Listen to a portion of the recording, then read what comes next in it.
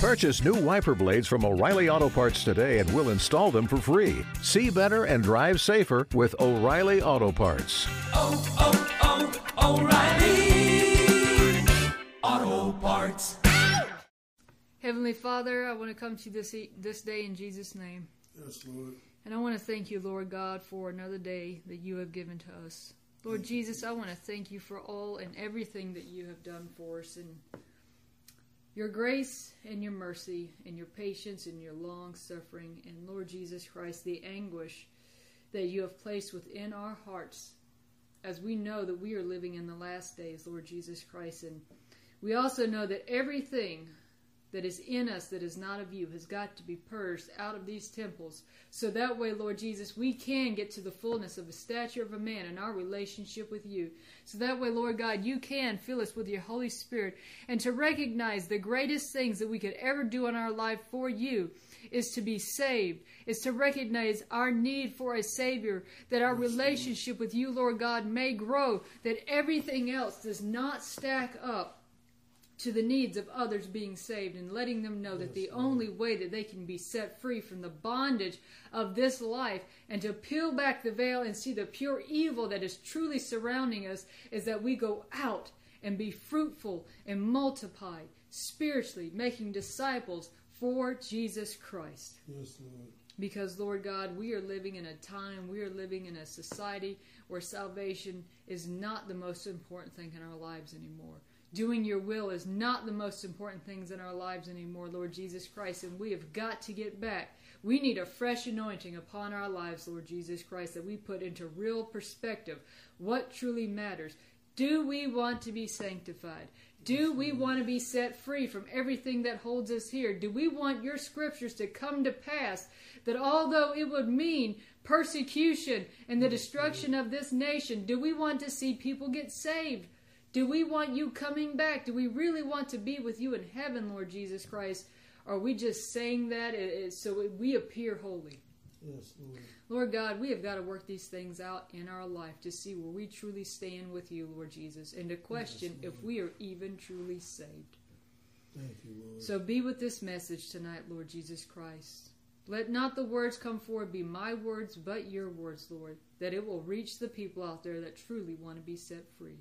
Yes, Thank Lord. you, God. Thank you, Jesus. Thank you for this time Jesus. with my brother in Jesus Christ, and everyone who couldn't make it, and everyone who's out there struggling, Lord God, help them. Be with them, Lord God, and set them free from the religious dogma mindset that has people bound to a building instead of being in a relationship with you. Thank you, God. Thank you, Jesus Christ, for everything that you've done. Lord. Continue to strengthen and build up our armor as we press forward into the spiritual warfare that set us through that furnace of affliction, to purge and to burn off the world and the lust thereof, that when we come to the other side, we reflect only you. Yes, in Lord. Jesus Christ, your most holy name I pray. In Jesus' name. Amen. Amen. All right. So tonight's study is going to be called The Road to Hell is Paved with Good Intentions. The road to hell is paved with good intentions. And I want to say something. I'm going to play a clip here in a few minutes, but I want to say the reason why I believe that the Lord has placed this on my heart is because a lot of people think that the political system, or even so-called Christian leaders, have our best interest at heart. And there's this all-inclusive kind of gospel that is plaguing our so-called Christian churches today, or even Bible studies, because they say, well, you know, if we have a gospel that allows certain things, then we won't offend people, and that they will want to come to know Jesus Christ. And that it could not be further from the truth. It will actually deflect people. Mm-hmm. But you got a lot of people today. I was listening and watching this one documentary by the same guy I'm going to play tonight, and he was saying that this one man, they was talking about the gap theory and how they're trying to put the gap theory in the book of Genesis. And he was saying that this one man wanted to secretly go through and change the gospel and take away all the mistakes. And he said, you know, I wouldn't want to be this man standing before Jesus Christ on the day of judgment and say, oh Lord, I finally did it. I took out all the mistakes and that your gospel is complete. He's like, I would not want to be that man. But you see, That is what, and he's supposed to be a Christian leader. So that is what the so-called Christian leaders are trying to do with the gospel. They say that you can have millions of years as long as that you say God did it. They have to have time on their side. And evolution obviously is not the topic of today. But what I'm saying is that if we truly believe the scriptures, we got to believe it in its entirety. But there are people today thinking that with good intent, they can change the scriptures. No, we cannot. Because that's why when we're talking to people out in the streets today, a lot of them say, well, I don't need a Bible, or I don't need God's word to tell me how to live. I'm like, if you don't need his word, then you obviously don't need him. Because the two go exactly hand in hand. But the clip that we're going to watch today, or listen to today, is about 20 minutes. I will say that there's a couple of things I do not agree with him on. Outside of that, everything coincides with what we have taught. But the one thing I do not agree upon, he says that he believed that we were founded upon a Christian nation. That is not true. No. Not that there weren't Christians that were here, but George Washington himself was a 33-degree Freemason. A lot of the people that signed the Constitution were 33-degree Freemasons. The Constitution itself was not in our best interest. And then if you guys want to get more details on that, go back to last year's Patriotism is Satanic. And it was actually broken down. And listen to those words. But the video we're going to listen to, it brings more light on the things that we have been talking about. It was recorded in 2013, so obviously Barack Obama was the president at that time.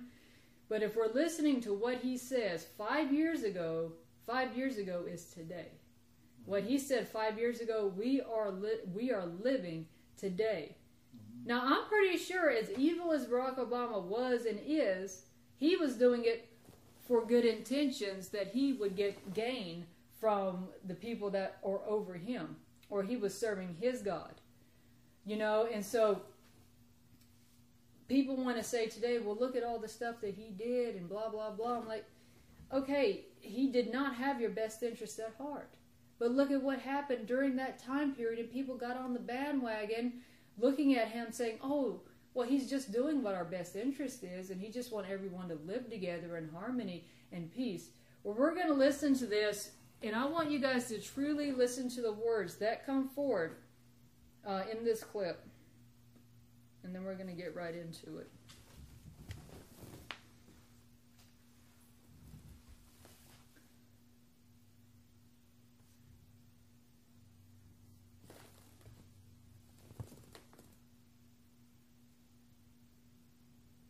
He was still Senator Obama back in 2006. Now, President Obama spoke at a conference called Building a Covenant for a New America. I don't believe many people understood what he meant by a new America. But I believe if you look at America in 2013, you start to see what he did mean by a new America when he said this. Where we once were, we are no longer a Christian nation. At least not just.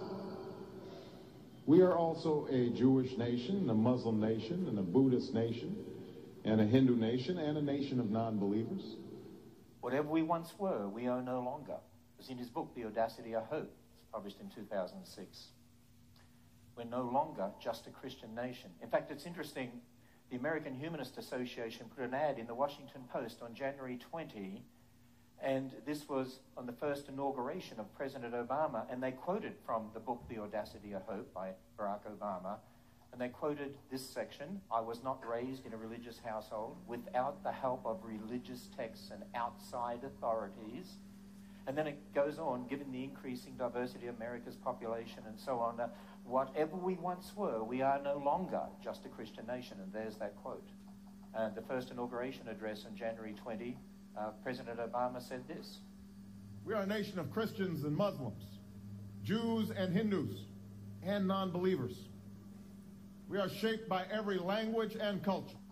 It was certainly a reference to the same basic statement. And then in 2009, President Obama, speaking in Turkey to the President of Turkey, April 6, 2009, said this. That's something that's very important to me. You know, I've said before that one of the great strengths of the United States is Although, as I mentioned, we have a very large Christian population. We do not consider ourselves a Christian nation or a Jewish nation or a Muslim nation. We consider ourselves a nation of citizens who are bound by ideals and a set of values. And by the way, as you hear that, bound by ideals and a set of values, whose values?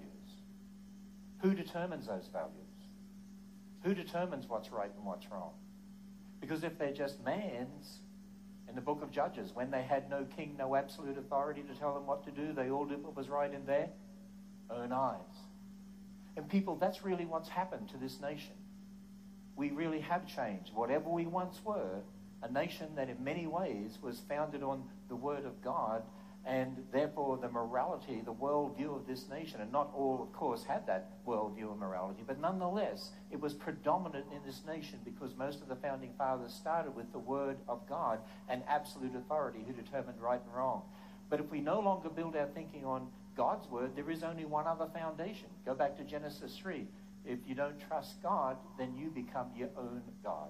And really the battle right from the beginning, right from Genesis 3, has been a battle between God's Word and man's Word. Between building our thinking on the authority of the Word of God and saying that we determine truth. And really right back there in Genesis 3, Adam and Eve decided to determine truth for themselves instead of building their thinking on the Word of God and listening to the Word of God. And people, that's the change that's really occurred.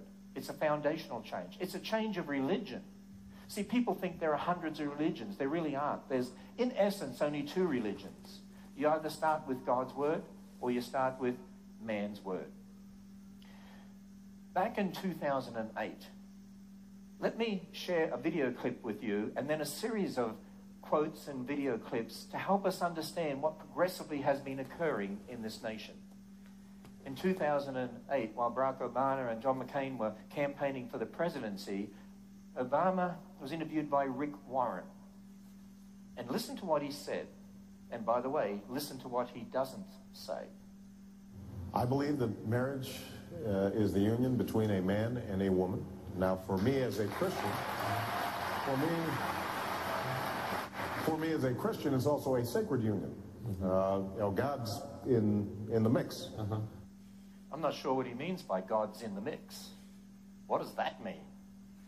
But I think it was said in a way to make people who are listening think that what he was saying was that marriage is between a man and a woman. That's it.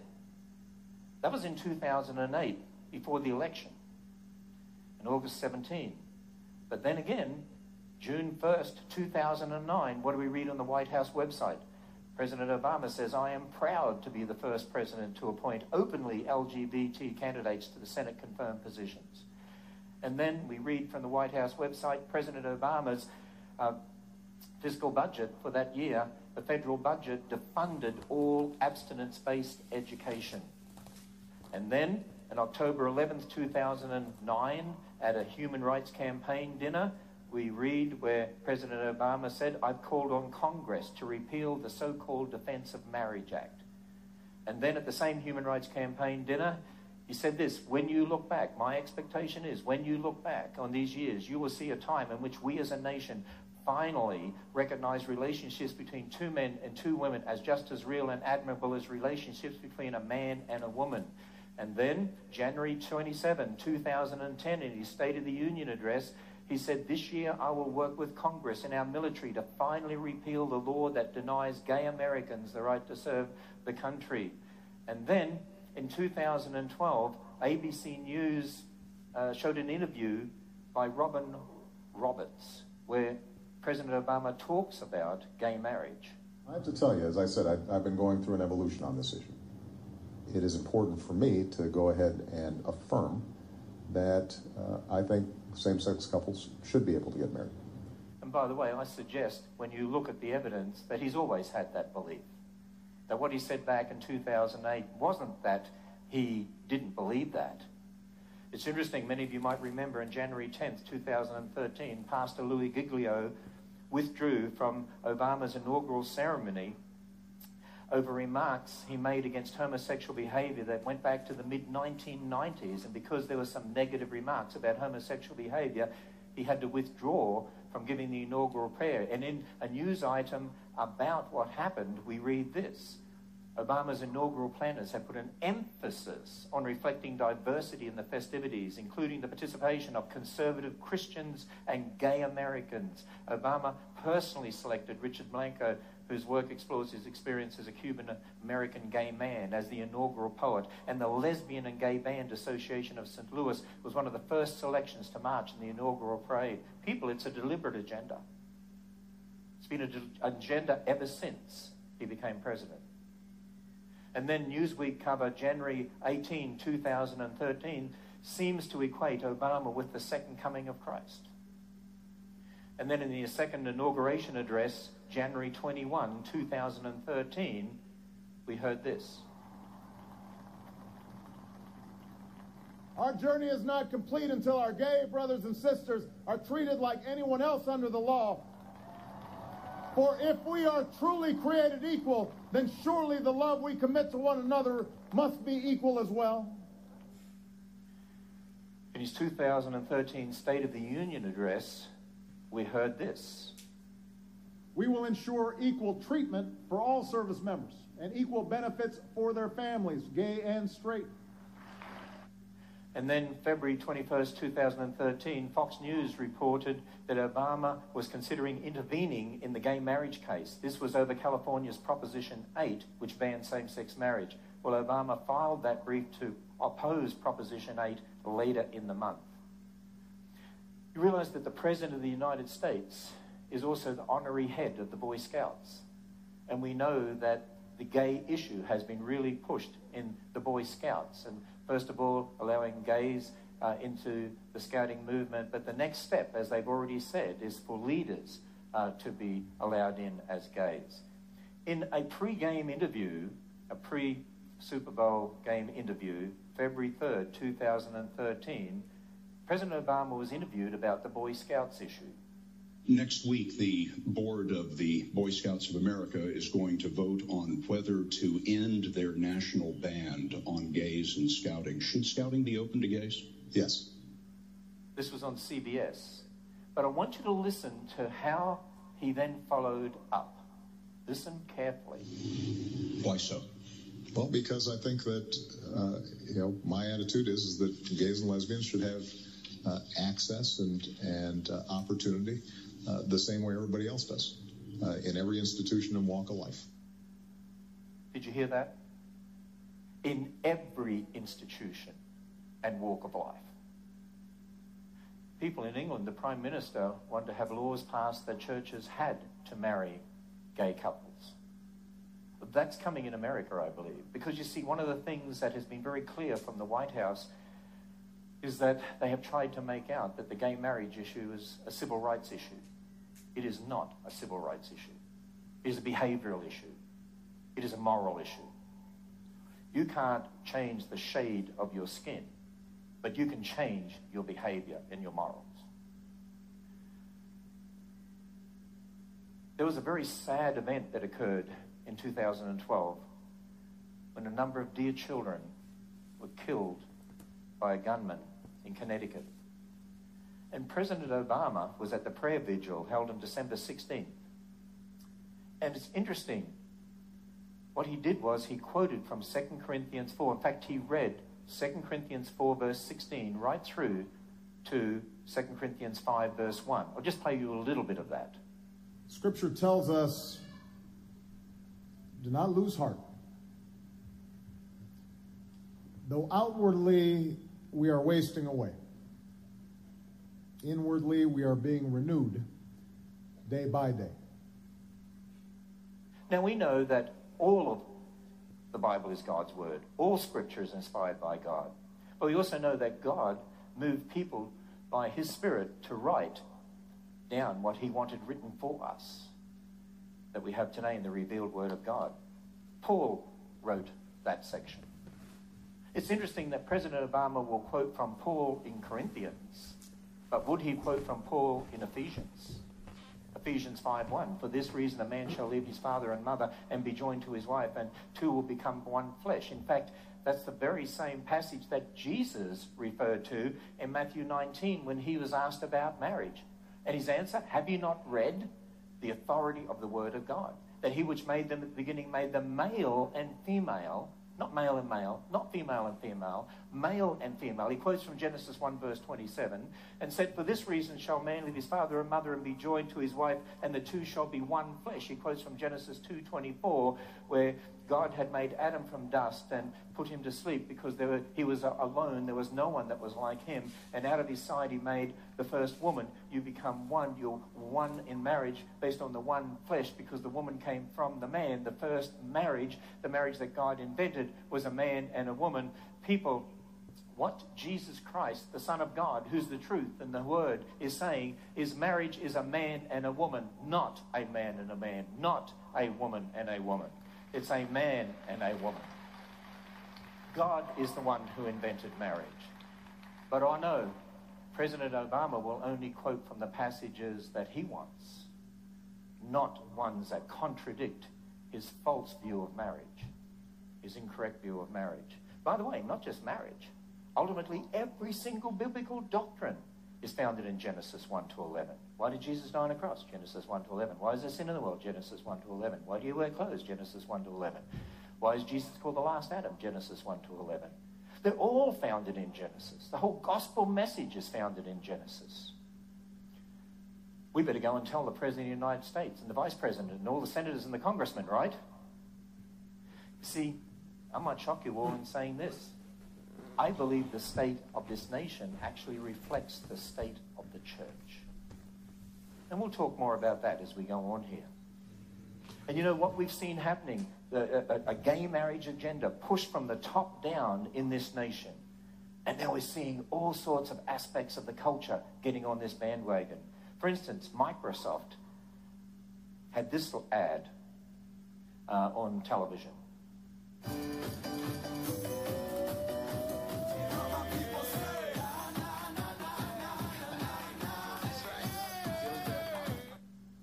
And it's interesting that in April, Time magazine had on its front cover the headline, Gay Marriage Already Won. And people, I'm sorry to say, it's sad to say, in a way, I think it is already won in this nation because of what's happened in this nation. But God is on our side. And if God's people would only stand up and stop compromising his word and stand up and be counted in this nation, we could have a great effect in this nation.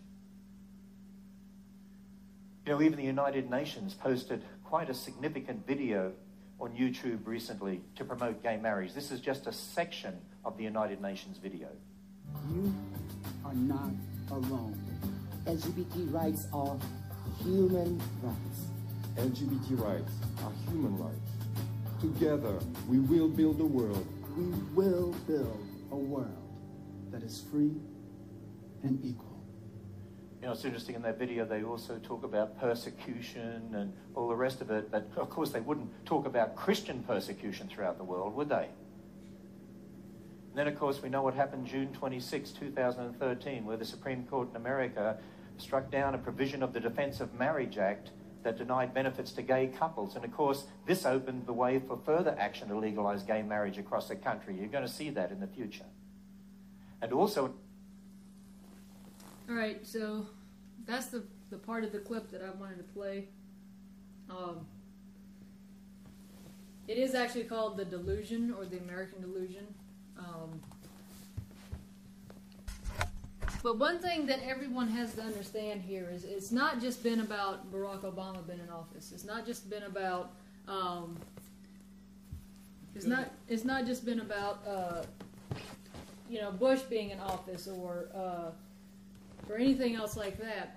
All these individuals have been in line with each other since the beginning, and there's only been maybe a couple of presidents out of our entire presidency over the last 300 and something years that have actually stood up and said, no, we're not going to do this, we won't follow the Illuminati, we won't do this. But the rest of the time, they've all been in line with their father, which is Satan. And I'm going to read something a little bit later, but first of all, let's go ahead and get into the scriptures, and then we're going to start off with Judges 17 in verse 1. But you know, what we really have to understand here is that we have got to get out of this mindset. Everyone has got to get out of this lackadaisical, comforted, so-called Christian mindset, and to understand, you know, are we living according to what the gospel actually says? And when I say this, I'm speaking to myself too, because I know that there's still things that the Lord's got to work on my life. But are we actually wanting to live according to what the gospel truly says and have a change in our life? Or are we still basing our faith off of this so-called Christian nation that we have today, which it is not? And we saw in that clip, but it hasn't been, it's never been. So we got to stop thinking that the man in office, like we've said before, trying to get the right man in office, and oh, he'll be a Christian, and oh, he'll do this and he'll do that. Jesus Christ never in his word said the right man in office. He said that we are to have a relationship with him so that we can be set free and so that we can do his works. All right, so Judges 17. Let's go there. As soon as I get there. All right. Judges 17 and verse 1. And there was a man of Mount Ephraim whose name was Micah. And he said unto his mother, the 1,100 shekels of silver that were taken from thee, about which thou cursed, and spakest of also in my ear, behold, the silver is with me, I took it. And his mother said, Blessed be thou of the Lord, my son. So first of all, let me say that this is not Micah the prophet. This is a different Micah who was earlier on in the scriptures. But what happened here was that Micah actually took this money from his mother, and although she knew it, she didn't really, she did confront him and say, I know you have it, but she didn't really try and get it back. And we're gonna read more about what happened with this money. And when he had restored the 1,100 shekels of silver to his mother said, I had wholly dedicated the silver unto the Lord from my hand to my son, to make a graven image and a molten image. Now therefore I will restore it unto thee. Yet he restored the money unto his mother, and his mother took 200 shekels of silver, and gave them to the founder, who made thereof a graven image and a molten image, and they were in the house of Micah. So, even though this woman here is saying, acting like she prayed to the Lord over her son about the money or whatever, when he gave it back to her, what did she do with this money? She actually gave it to the people that were building these molten and these graven images. So what she didn't do was this, and we see this in a lot of parents today. They want their children to come to know Jesus Christ, but they enable them along the way to do so, because they really don't instill the love and knowing Jesus Christ in the hearts of their children. So when their children go and do something wrong, they're not going to say, well, according to Scripture, this is why you should not do this. And this is what's going to happen. And this is the penalties of sin if you don't come to know Jesus Christ. What do they say? Well, just, make sure you don't do it again. And the reason why it's wrong is because, taking something from somebody is not right. We cannot base our morals and standards off of man.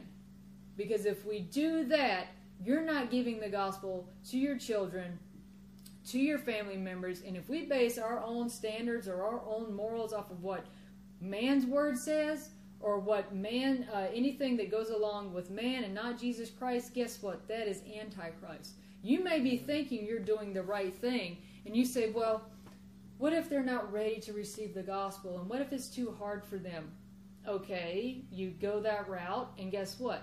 Your kids might turn into little hellions when they grow up, and they will probably defy you. No probably about it. They will defy you. They will defy the Word of God. Why?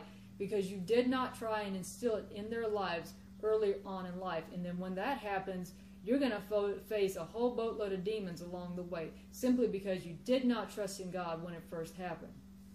So let's continue reading here in verse 5. And the man Micah had a house of gods, and made an ephah and a teraphim, and consecrated one of his sons to become his priest. In those days there was no king in Israel, but every man did that which was right in his own eyes. So what we're reading here is that it's not simply because there was no king. There was no spiritual head over the people at that time.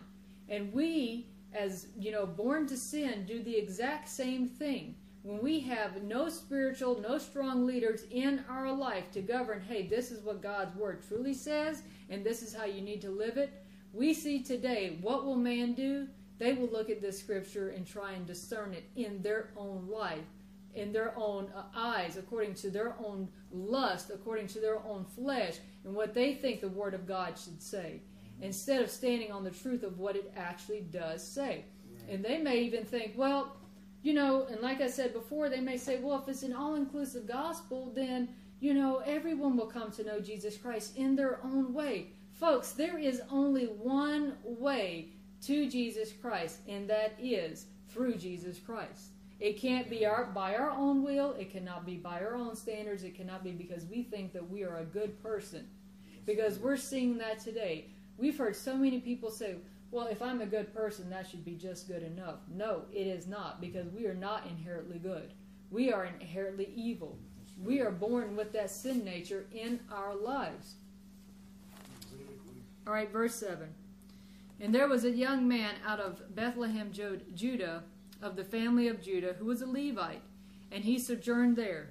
And the man departed out of the city of Bethlehem, Judah, to sojourn where he could find a place. And he came to Mount Ephraim, to the house of Micah, and he journeyed. And Micah said unto him, Whence comest thou? And he said unto him, I am a Levite of Bethlehem, Judah, and I go to sojourn where I might find a place. So this young man was a Levite. He was obviously, the Levites were the priests of the days of Israel, so he was actually a priest of that time. And Micah invited him, we'll see here. And Micah said unto him, Dwell with me, and be thou unto me a father and a priest. Let's look at that phrase very carefully. A father and a priest. What religion today has fathers and priests in it? The Catholic religion. Yeah. Even so, some so-called Christian religions today have that. Freemasonry too. Freemasonry, exactly. Yeah. And I will give thee 10 shekels of silver by the year, and a suit of apparel, and thy victuals. So the Levite went in, and the Levite was content to dwell with the man, and the young man was unto him one of his sons. And Micah consecrated the Levite, and the young man became his priest, and was in the house of Micah.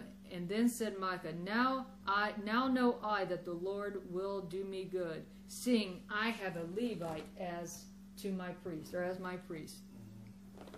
So, even though some people will say, well, you can have little trinkets, and you can have little idols in your house, and if you go to another country and you buy a Buddha head and stuff like that, it's not going to do anything to you. As long as you say that you love the Lord and you go to church, you will be fine. I'm here to tell you, no, you will not. You will not be fine, because a lot of people, you need to understand today, those trinkets and those little Buddha heads and little Buddha statues and everything like that are demonically charged.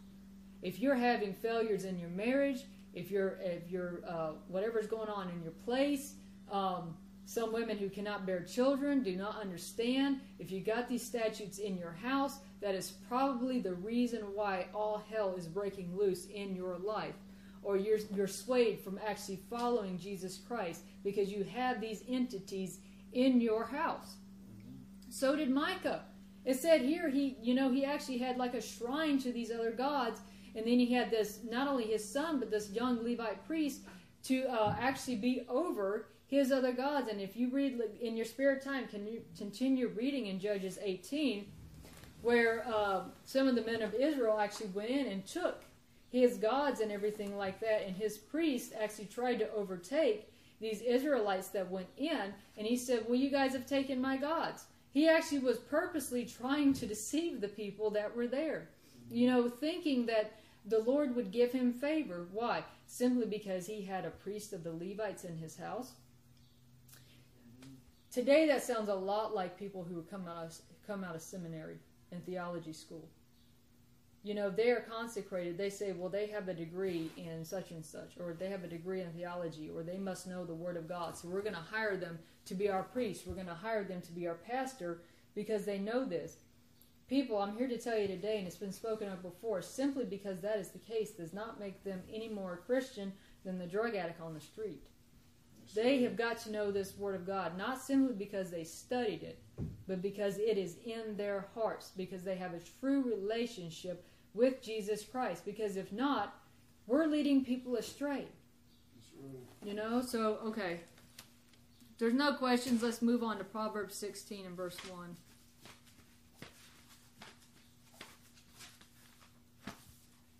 That's what a lot of people try and do today, Christianize stuff. Think by having a Christian in the midst that they're doing something. Anytime you rebel against God, you're not a Christian. Exactly. You're not walking in the ways of Christ. Exactly. And the one thing too is that a lot of people have gotten hooked on the media bandwagon and the television bandwagon, and thinking that whatever has been propagated on TV, and that's another thing that people don't understand, is that with the advent of TV, now it's like everything is put in your face. So you have to believe it. No, you do not have to believe it. We've got to be willing to stand up and know what is truth and know what is not truth. And if it's not truth, according to God's pure and holy word, it is not truth. And that's one thing we have got to get out of this brainwashed mentality, thinking everything that comes across the TV, the radio, or your cell phone is truth. No, break free from that mentality. Come to know Jesus Christ. Let Him heal your life, and He will reveal to you what the truth is. He's done it for me, He's done it for you, and He's done it for a whole lot of people. But we've got to understand, and we've got to see that. Amen. Proverbs 16 and verse 1. The preparations of the heart in man, and the answer of the tongue is from God. So our preparation of our heart and our answers and how we talk to people are supposed to be from the Lord. If they're not from the Lord, we're leading people astray. All the ways of man are clean in his own eyes, but the Lord weigheth the spirits. Commit thy works unto the Lord, and thy thoughts shall be established. The Lord hath made all things for Himself, yea, even the wicked for the day of evil.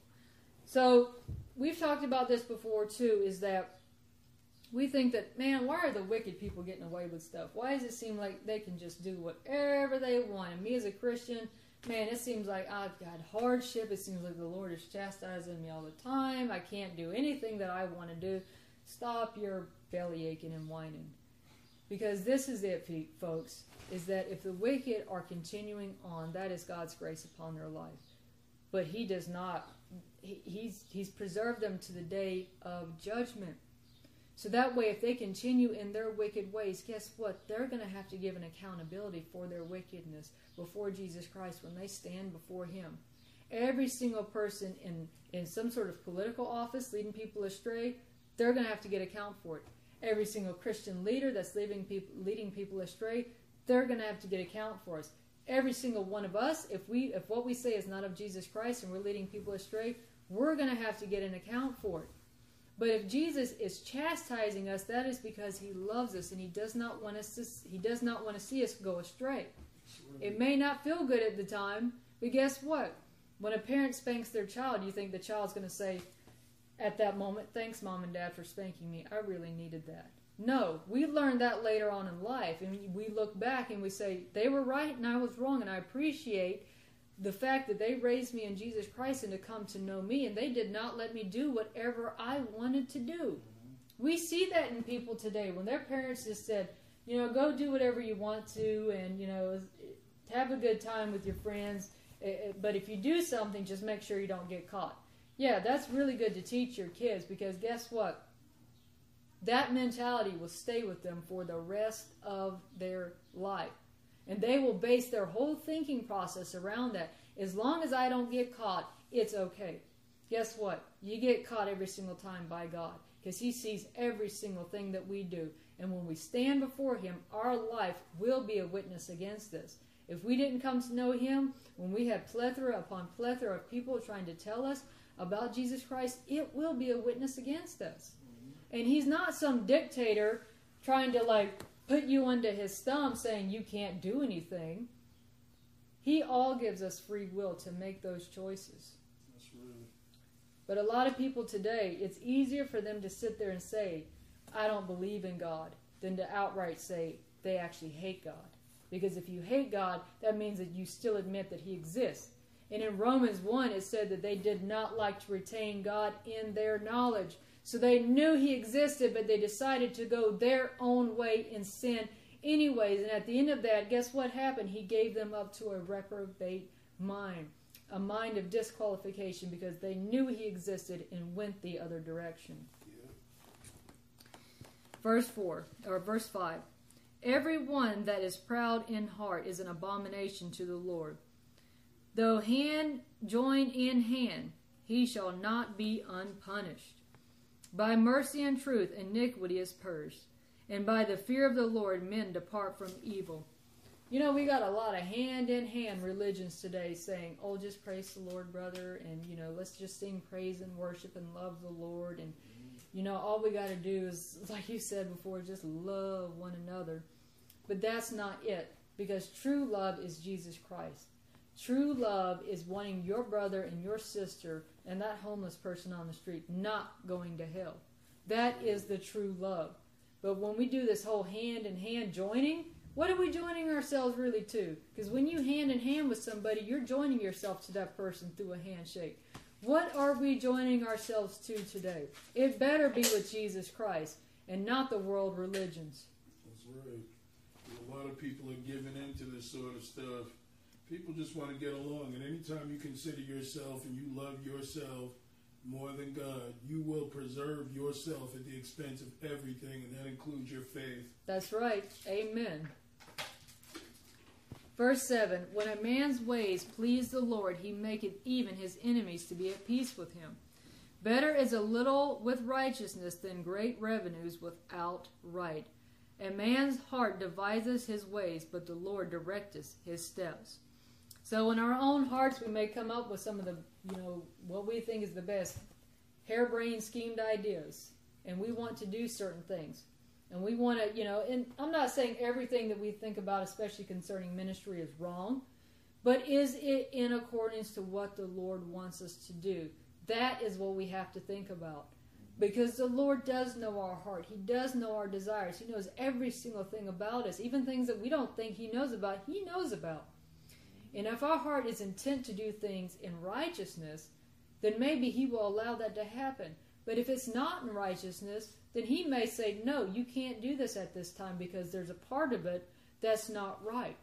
There's a part of it that actually you want your own selfish desires through this. You want people to look at you instead of looking at Jesus Christ through this. So until the idea is solely based on Jesus Christ, we can't allow that to happen in ministry. That's right. Verse 10, huh? No, I said amen. Okay. Verse 10, a divine sentence is in the lips of the king. His mouth transgresseth not in judgment. A just weight and balance are the Lord's. All the weights of the bag are his works. In it is an abomination to kings to commit wickedness, for the throne is established by righteousness. Righteous lips are the delight of the kings, and they love him that speaketh right. The wrath of a king is a messenger of death, but a wise man will pacify it. In the lights of the king's countenance is life, and his favor is a cloud of the latter rain. So even in rulings, if the king is doing the Lord's will, and we obviously know today that no political person has the Lord's will in mind. No. But if he does, and if he rules the people in accordance to God's will, that's something different. Because of that day, the king's word was what was said. It went forward. I mean, we look at King David. He was a man after God's own heart. When King David sinned, he spent the rest of his life repenting for that sin. If we read the book of Psalms and the chapters that he wrote, you will actually see that. You will see the repentance that he had upon his life and how he even knew. I mean, this was a man, thousands of years, a few thousand years before Jesus Christ came, and he knew what salvation was all about. So it's just like, if you got a king like him, although he sinned and he repented for it, David still loved the Lord, and he still wanted to do righteousness before the Lord, and we've got to understand that in our own lives. You know, that we let the King of Kings reign in our life. All right, let's go to Proverbs 21 and verse 1. The king's heart is in the hand of the Lord. As the rivers of water, he turneth it whithersoever he will.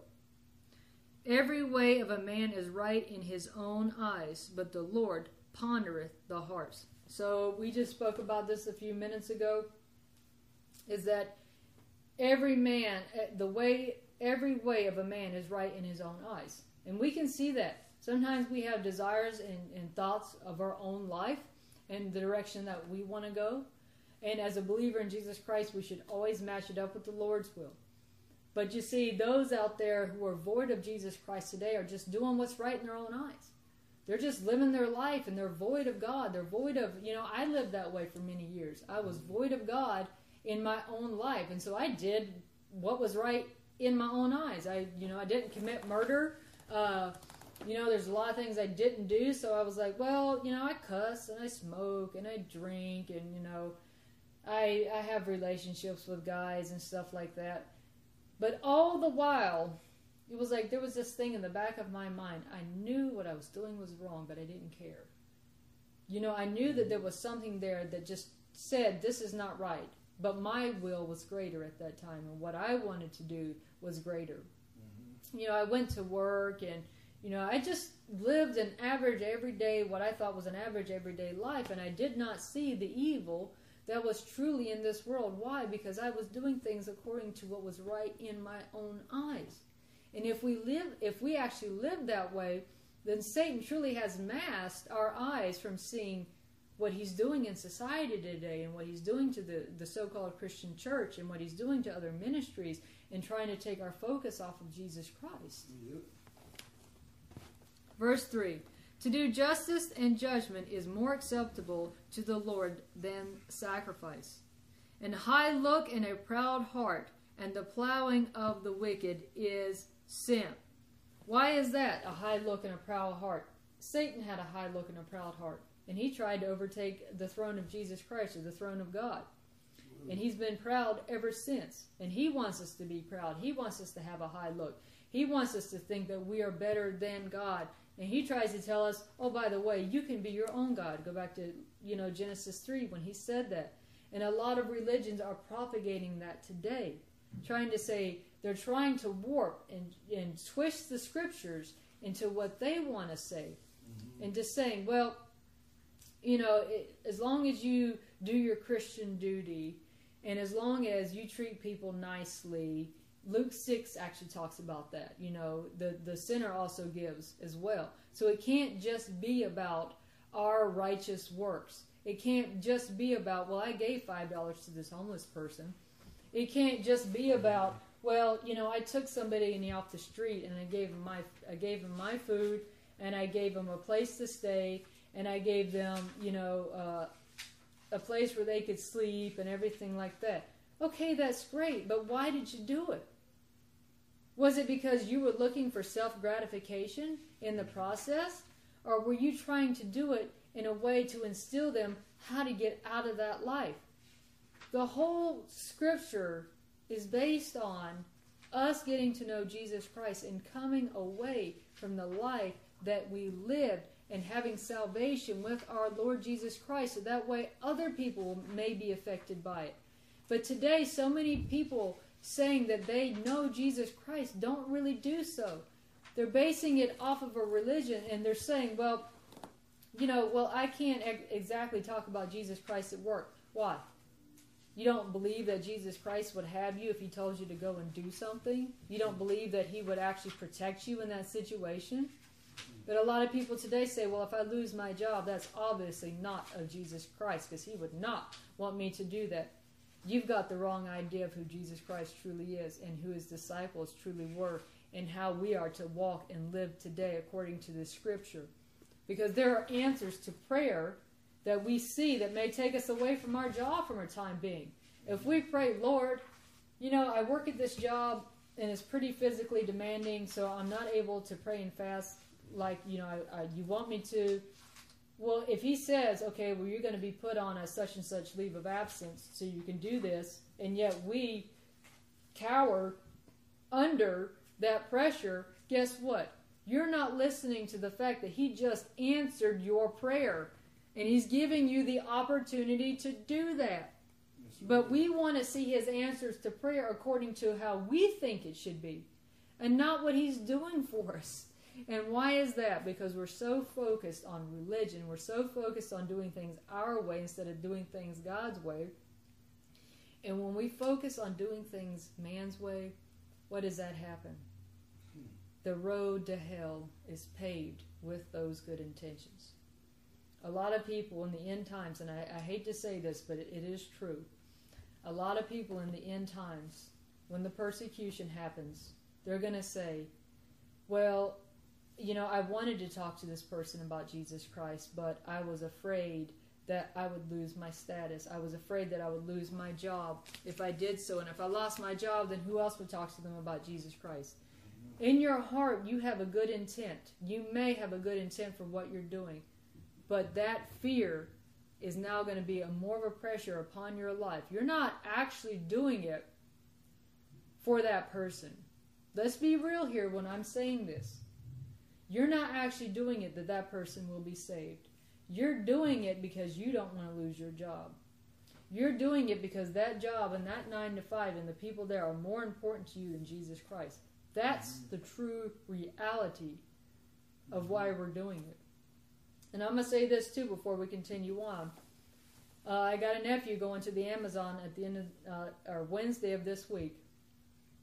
And he's going to a village where the leader there said that the people there were no outsiders that could come in and preach them the gospel. And he even sent in military personnel to say, you guys cannot have the gospel. And those people, understand this, what I'm trying to say, people in a third world country village stood up to those soldiers and said, you cannot tell us what to do. We want the gospel. I want everyone to ask ourselves this question today. If those same military people were to come to us, would we say the same thing? Would we say the same thing to those military people, or we'd back away and say, okay, you're right. I'm just going to go back and please don't hurt me. And you may think in the back of your mind, well, if they kill me, if they kill you and you stand up for Jesus Christ, you'll go to heaven. But we don't think about that. What we think about is, if I die, what will happen to my children? Trust in Jesus Christ. If I die, what will happen to this? Trust in Jesus Christ. But that's the problem. Because we are spoiled in what we believe. Because we have the gospel ready available to us. And what is our excuse? I'll get to it tomorrow because it's right in front of me. Trust me, I've used that same excuse. So I'm not saying anything to any of you. I'm not saying to myself. Okay? We have this lazy mentality that everything else in our life comes before the gospel, and that's not true. What are we going to say to Jesus Christ on that day when he said, why didn't you do this and that? Well, Lord, I'm going to school, and I got a lot on my plate, and I got a lot of studying I got to do, and I got to get my degree, and such and such and such and such. You know what he's going to say? Depart from me, ye that work iniquity. Depart from me. That's right. But we think we have all the time in the world when we don't. A lot of people are going to save face to you and agree with what you're saying only to not lose their relationship with you. But truly, down deep inside of their hearts, they do not believe what you are saying. Because if they did, their attitude would be a whole lot different than what it is. And that's where Jesus always dealt with the heart in a way where he wanted you to understand that you couldn't live on both sides of things. He always came to that conclusion that, hey, if you don't gather with me, you scatter. There is no in between in this. But yeah, and I love how he said, many will profess me with their lips, but their hearts are far from me. So it's like you can say anything that you want to say, but deep down, what's in your heart is what you're going to come out and be. You know, you're only going to be what's in your heart. Outside of that, there's nothing that you can say or do. Amen. That'll mean anything. That's true. And one thing we also got to get a realization on is this, is that the persecution, when it starts, because it is coming, it will actually testify against us. And what I mean by that is that it will show who the real Christians are, and it will show who the fake Christians are. Mm-hmm. And there are people now who may be your dearest friend, that is only your friend for that reason. They're not your friend because they're your brother or your sister in Jesus Christ. But they are your friend out of an insecurity of losing you if they were to actually be honest with you about what they truly believe. Mm-hmm. But I'm telling you this, eventually we will be exposed for who we truly are. That's right. And we've got to get that right today. Mm-hmm. Because when it comes down to it, your best friend may actually turn you in. And that's something we have to realize and get in our heads. Our best friend, those that come to Bible study or go to church with you every Sunday or every chance they get, they go out evangelizing. Judas Iscariot, prime example. His heart was not really with the Lord, and he made that known when Jesus Christ was crucified. Mm-hmm. But you see, how many of us today are actually like Peter or the other disciples, or are we truly Judas Iscariot? Mm-hmm. Are we truly like him? And this is something we've got to realize, because we're not taking our walk with him serious enough. Mm-hmm. And when those days actually come, we've said this before, you can't stand up and then and say, I believe in Jesus Christ. No, we got to do it today, because the persecution is already amongst us. If we listen to that video 5 years ago when it said Section 8 was defended against down in California, now we understand why 5 years later they're trying to pass a law saying it's getting ready to be illegal to be a Christian down there. Why? Because 5 years ago they got the ball rolling on it. And probably even earlier than that. Mm-hmm. But you see, 5 years ago is now today. Everything that was said in that video, we are living in today. And this is something we have got to wake up and get out of that mindset. If you're in the education system, you need to pray about being there. Because if you're in that system and you say, well, I'll just tolerate it a little bit, I'll say what they're saying so that way I can interject Jesus Christ. Man, if you could ask Lot, he would tell you that is not true. Because when he went to Sodom and Gomorrah, he originally started on the outside of the gates. But what happened over the course of time of him being there, he eventually moved into the city. Why? Because his heart waxed worse and worse every single day that he was there in that city. The same thing goes if we are in the world system today. The more you are around it and the more you are compromising your faith, even though you think you have the best intentions at heart, you will eventually not. You will eventually be swayed to go the other direction. Mm-hmm. And this is why we have got to seriously wake up to what's going on around us. Amen. Verse 5, the thoughts of the diligent tend only to pleasantness, but of every one that is hasty only to want. So we've got to wait patiently on the Lord for what he gives us, because if we're not, and we're constantly doing things in a hurry to get stuff done, we're not going to see the Lord's hand working in our lives. Verse 6, the getting of treasures by a lying tongue is a vanity tossed to and fro of them that seek death. Let's read that again. The getting of treasures by a lying tongue is a vanity tossed to and fro of them that seek death. Now what's it say in the New Testament of that? A double-minded man is unstable in all his ways, but we've also read about being tossed to and fro with every wind of doctrine. Mm-hmm. So, if we're going just wherever the wind blows, and I'm not talking about the Spirit listeth where it wants, and we go where the Spirit leads us, but if we're going after our own heart's desires, and we're not going after Jesus Christ, then we're going to be tossed to and fro according to what the Scripture says. Mm-hmm. And we're always going to have another spirit that dictates us, and not God's Spirit. You know, one day we may come and we say, oh yes, preach it, brother. You're right on the money and everything like that. And the next week you may come and you may have a demonic spirit within you that's going to contradict every single thing that's said. Mm-hmm. Why? Because you're going to and fro. 1 minute you're in this religious system. 1 minute you're in this religious system. 1 minute you're at Bible study. Because your feet are not firmly planted on the Word of God. Mm-hmm. Verse 7, the robbery of the wicked shall destroy them, because they refuse to do judgment, or justice. The way of man is forward and strange, but as for the pure, his work is right. It is better to dwell in a corner of the housetop than with a brawling woman in a wide house. So this is saying, man, we got to be separated. We have got to be separated from the world. The whore of Babylon sits on many waters in the book of Revelation. So it is also saying it is better here to dwell in the corner of the housetop. The way is narrow, the gate is narrow, than with a brawling woman in a wide house. Many there go that unto the broad gate, and the wide way is the many. Mm-hmm. So if we're following after the many, and we're not separating ourselves. Now the corner of the house, you may say, man, it's a tiny little, I'm shoved into a corner. There's not much room here. There's nobody around me.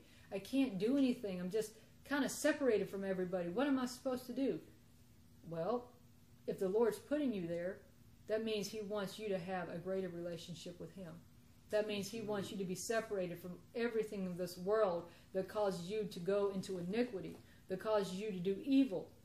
That's why He wants to separate us. And that's something we've all got to understand, is that if the Lord's maybe separating us from people, hey, maybe those people don't have your best interests at heart. Or maybe it's the fact that the Lord said, I'm jealous over my time with you. You don't spend enough time with me anymore. I need to separate you out from your job or from this person or from that person. If we're doing the Lord's will, He's going to show us things. But we've really got to be willing to be separated from technology and stuff like that, and to do His will. Verse 10. Amen. The soul of the wicked desireth evil. The soul of the wicked desireth evil. His neighbor findeth no favor in his eyes. When the scorner is punished, the simple is made wise. And when the wise is instructed, he receiveth knowledge. The righteous man wisely consider the house of the wicked, but God overthroweth the wicked for their wickedness. So we got to understand this too, is that when it's saying that there's a wicked person, even his own friend doesn't trust him. When you're a wicked person and you have friends, you got to understand those people aren't your friends for what they can get from you. Right. But there is no deep connection there because they know that there's always wicked in you. That's right. These people that are in high power, that are in the Illuminati, that are appointed government officials, you think they actually trust one another? Absolutely not. They know that if they look to the left or they look to the right, somebody's always got some sort of device against them that if they were to mess up at any time, they'll off them. They don't care. They've all been warned about that. Mm-hmm. Yeah. So it's like, how can you have true friends that don't trust you? That's right. There is only one person, individual in this life that we can truly trust with our all and our everything, and it is not just your husband or your wife. It is Jesus Christ. Not even them. Exactly. It's Christ in them. Amen. Yeah. Exactly. Because your husband or your wife may love you today, but man, you start getting into Jesus, they might leave you tomorrow. Mm-hmm. If they don't come to know Jesus. Because there's always some sort of an ulterior motive in today's relationships, because they're not based off of Jesus Christ. Mm-hmm. If we were to wait on the Lord and allow Him to bring us somebody that would actually benefit our relationship with the Lord, then it would flourish. But even still, like you're saying, you can still only trust in the Lord with everything. I'm not saying, please, don't hear me. I'm not saying go out and get divorced tomorrow. That's not what I'm saying. You may look at your husband, I can't trust you, so I'm out. No, that is not what I'm saying. What I'm saying is place your trust in the Lord and let Him work in your relationship. Let Him make it whole. Let Him make it pure. Let Him make it right. That's what I'm saying. But Jesus Christ is truly the only one that we can trust, because He'll never leave us. He'll never forsake us. He will never break a promise with us. He will never do you wrong. He'll never do you evil. He's not a backstabber. He's not any of those things. Satan is those things. Mm-hmm. But Jesus Christ only has your best interests at heart. Only. You just got to trust in Him. Amen. Verse 13. Whoso stoppeth his ears at the cry of the poor, he also shall cry himself, but shall not be heard. A gift in secret pacifieth anger, and a reward in the bosom is strong wrath. So here's another thing, too, about verse 14 that I want to talk about. A gift in secret pacifieth anger, and a reward in the bosom, strong wrath. There are people today in many ministries that do not have our best interests at heart. There are going to be people that come in, and they may, amen, hallelujah, brother, I love the message, and then afterwards they may go privily talk to people and say, you know what? Yeah, he brought forth a good message, but I could really tell that this is your calling. I could really tell that, you've got a desire. What does that do? That's a secret gift. And that brings forth wrath, because what that individual is truly trying to do is upset the ministry. They're truly trying to bring in damnable heresies. Seditions, yes. So you can't look at that. You can't even look at what that person's saying. You got to rebuke him in Jesus' name and say, you're not getting me caught up in that garbage, man. I'm following after what Jesus Christ told me, and if you got a problem with it, you need to go talk to the minister. You need to go talk to whoever is in charge of that ministry or church or whatever, because that very person is not there to bring good ministries in. He's not there to bring in the Word of God. He's not there to build up the ministry. He's there by Satan to actually break the ministry down. And that's why it's talking about this. It will actually bring wrath. Verse 15. It is joy to the just to do judgment, but destruction shall be to the workers of iniquity. The man that wandereth out of the way of understanding shall remain in the congregation of the dead.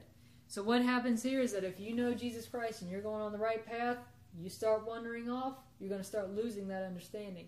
You're going to start losing what Jesus Christ has said, and you're going to start going after other ways, and it ultimately leads to death. He that loveth pleasure shall be a poor man.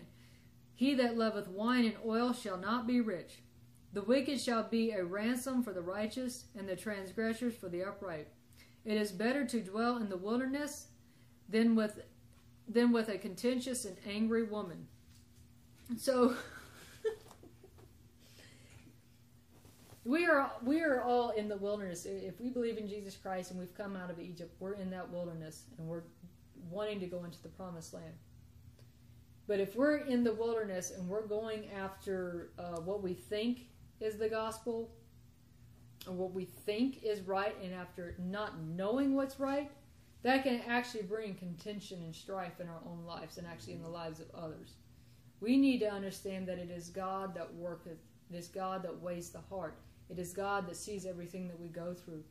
We've got to do it in accordance to His time. Now, at the same time, that doesn't mean we procrastinate. It doesn't mean that we put it off either. Because I know in my own life, every single time that the Lord tried to sanctify me in the past, what did Satan do? Distract. Take away. Do something else. You need to do this and you need to do that. Don't worry about it right now. By the way, your favorite TV show is about to come on Netflix, so you need to watch it. Blah, blah, blah. And what happened? It prolonged the process of me being sanctified. And it's time where it's like I've got to put my foot down and say, Satan, no. I know where God's taking me. I know where He wants me to be, and that's the direction that I'm going. Verse 20. There is treasure to be desired, and oil in the dwelling of the wise, but a foolish man spendeth it up. He that followeth after righteousness and mercy findeth life, righteousness, and honor. A wise man scaleth the city of the mighty, and casteth down the strength of the confidence therein. He's tearing down what? The strong man, the stronghold. Whoso keepeth his mouth and his tongue keepeth his soul from troubles. So that is also, if we have the spirit of discernment in us, and we know God's word, we're not going to just flack our yaps about stuff. Okay? We're not going to just be spouting off the words here. We're not just going to be trying to be heard. Okay? A lot of people today, or some people today, say, I know the gospel, and I'm going to say, you know, what the gospel says, and I'm going to tell people, I'm going to do this, and I'm going to do that, and blah, blah, blah, and I will be known for what the gospel really says, instead of giving God the glory. You know, there are people today in certain sections of ministry in churches and whatnot that will they will actually contradict that minister by almost repeating what he said, but putting their own spin on it because they want to be heard. keep a careful eye on that person. Make sure that they're actually there to benefit what you have, or are they trying to really know God's word, or are they trying to actually get people astray? Because if we know that, you ain't got to sit there and chime up every single time somebody says something. Because if so, that means that you want to be heard. You're not bringing forth Jesus Christ. You want to be brought forward. And so it's like if you got to sit there and repeat something, repeat everything somebody says, or if you got to chime in, oh yeah, I mean, this is what it really means to me, and stuff like that, do you want to be heard, or is it about Jesus Christ coming forward? Amen. Verse 24, proud and haughty scorners is his name, who dealeth in proud wrath. So we even see what his name is, proud and haughty. Verse 25, the desire of the slothful killeth him, for his hand refuseth to labor. He coveteth greedily all the day long. But the righteous giveth and spareth not. So, the desire of the slothful killeth him. His hand refuses to labor. He coveteth greedily all the day long. So these people here, they may say, oh, I'm a Christian. They may say, oh, I follow after Jesus Christ and stuff like that, but they will not give. Everything that they get, they will hold.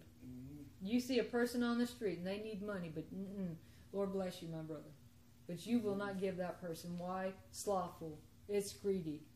The sad part is a lot of so-called Christian religions today are actually propagating this. Saying, well, if you give to that man, he may go spend it on drugs. If the Lord tells you to give it, you need to give it. Because if not, you're disobedience. And if you're disobedience, you're actually of the children of wrath. Amen. Verse 27, the sacrifice of the wicked is an abomination. How much more when he bringeth it with a wicked mind? A false witness shall perish, but the man that heareth speaketh continuously. A wicked man hardeneth his face, but as for the upright, he directeth his ways. There is no wisdom, more understanding. There is no more wisdom, there is no more understanding, there is no more counsel against the Lord. The horse is prepared against the day of the battle, but safety is of the Lord. So what we got to understand here is that, man, if we go off into wickedness, there is no more wisdom, there is no more understanding, and there's no more counsel against the Lord. So if we're trying to go off and do our own thing and live by our own standards, what's going to happen? You're going to go further and further and further and further away from the Lord. And every single one of us is going to have to be prepared for that day of judgment when we stand before the Lord. It's just something we really got to think about. That's right. Amen. All right, from here, let's go to Ezekiel 13:1. You have anything you want to add? No. I mean, it pretty much makes a lot of sense is that a lot of people are trying to have their best life now, just separating so much between them and God. And I mean, it becomes clear over time that we recognize that that's where your heart truly is. Yes. And I think people just need to be upfront with that. And I think that's why a lot of street people don't like churches. They do not like church people for that reason. That's true. All right, Ezekiel 13:1. And the word of the Lord came unto me, saying, Son of man, prophesy against the prophets of Israel that prophesy, and say unto them that prophesy out of their own hearts, Hear ye the word of the Lord.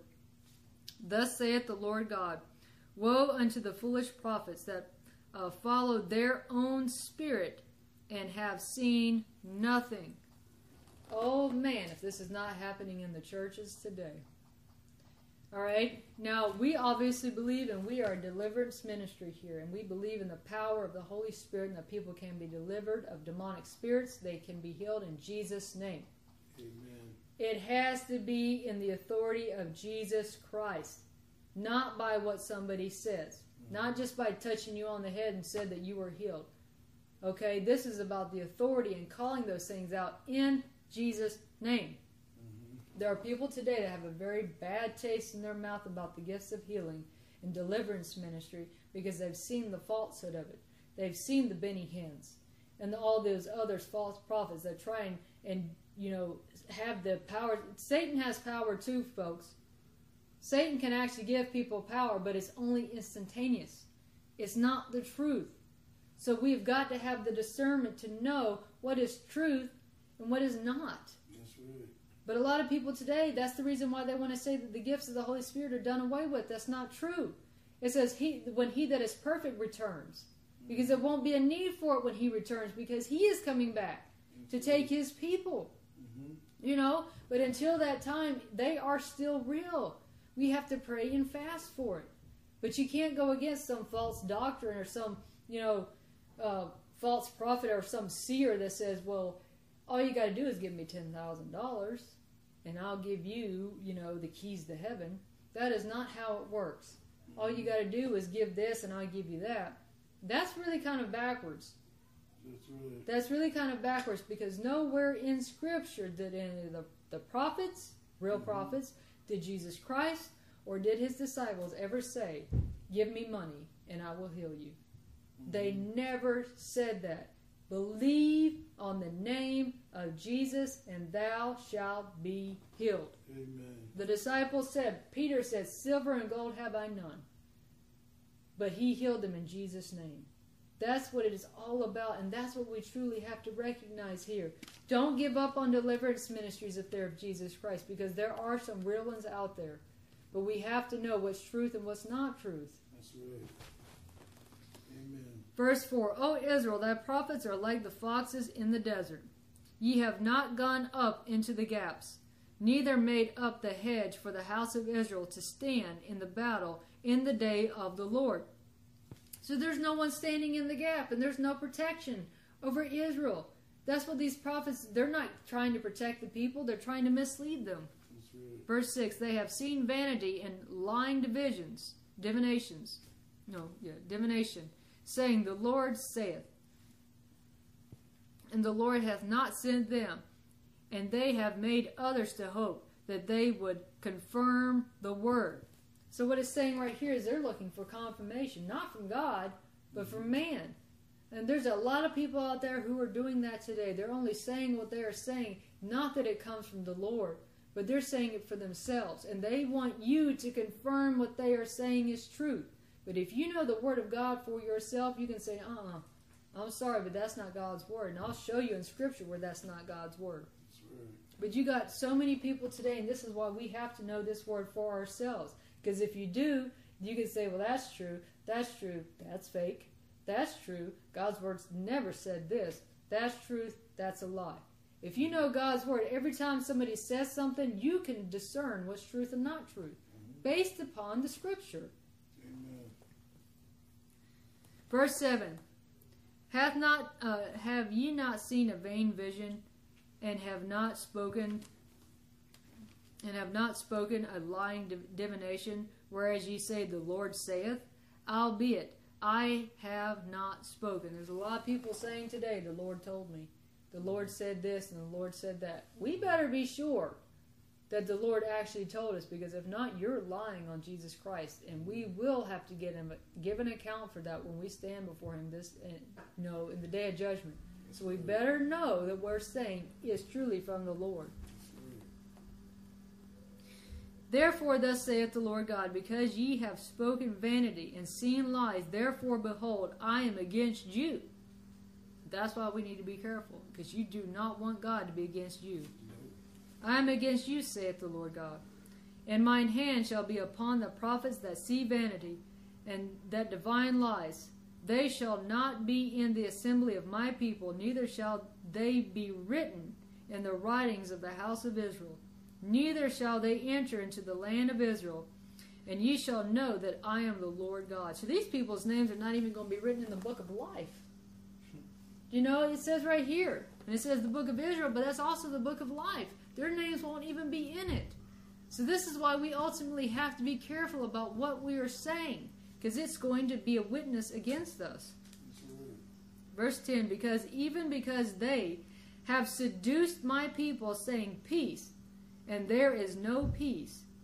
And one built up a wall, and lo, others dubbed it with untempered mortar. Means like it was not a sturdy foundation. Say unto them which dub it with untempered mortar, that it shall fall. There shall be an overflowing shower, and ye, O great O great hellness, shall fall, and a stormy wind shall rend it. Lo, when the wall is fallen, shall it not be said unto you, where is the dubbing wherewith ye shall dub it? This also sounds like the house that was built upon the quicksand. Because when the rains came and the wind blew, what happened? Great was the fall of that house, because it was not built upon the foundation of Jesus Christ. This is something, folks, we've really got to get within our minds. Not all Christianity is created equal. Okay, we have to know that what that person behind the pulpit is saying is true. And how do we know that? By knowing this word for ourselves. By hearing from the Lord and Him telling us what He's saying is true or this is a false prophet. We have got to know that. Because if not, we'll get taken away with that doctrine. We'll get taken away with the intent of what that person is saying. And we'll go out and we'll tell others about it. And that's going to lead them astray. So this is why we really have to know what this word is saying. All right, let's go to Malachi 2 and 1.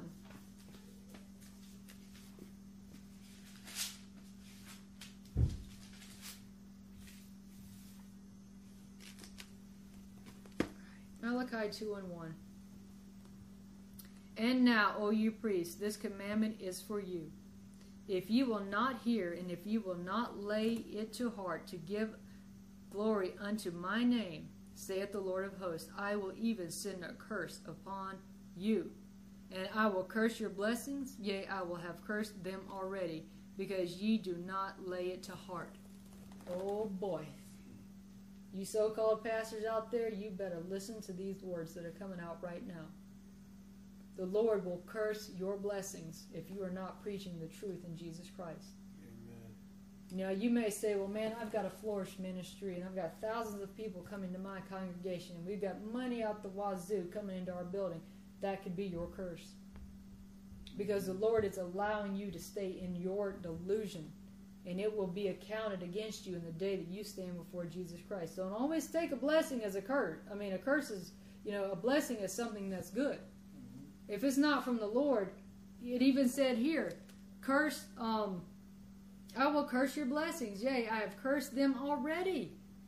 So you may think that you're getting all this money and you got all these people coming and everything seems great. You don't think that actually could be a curse?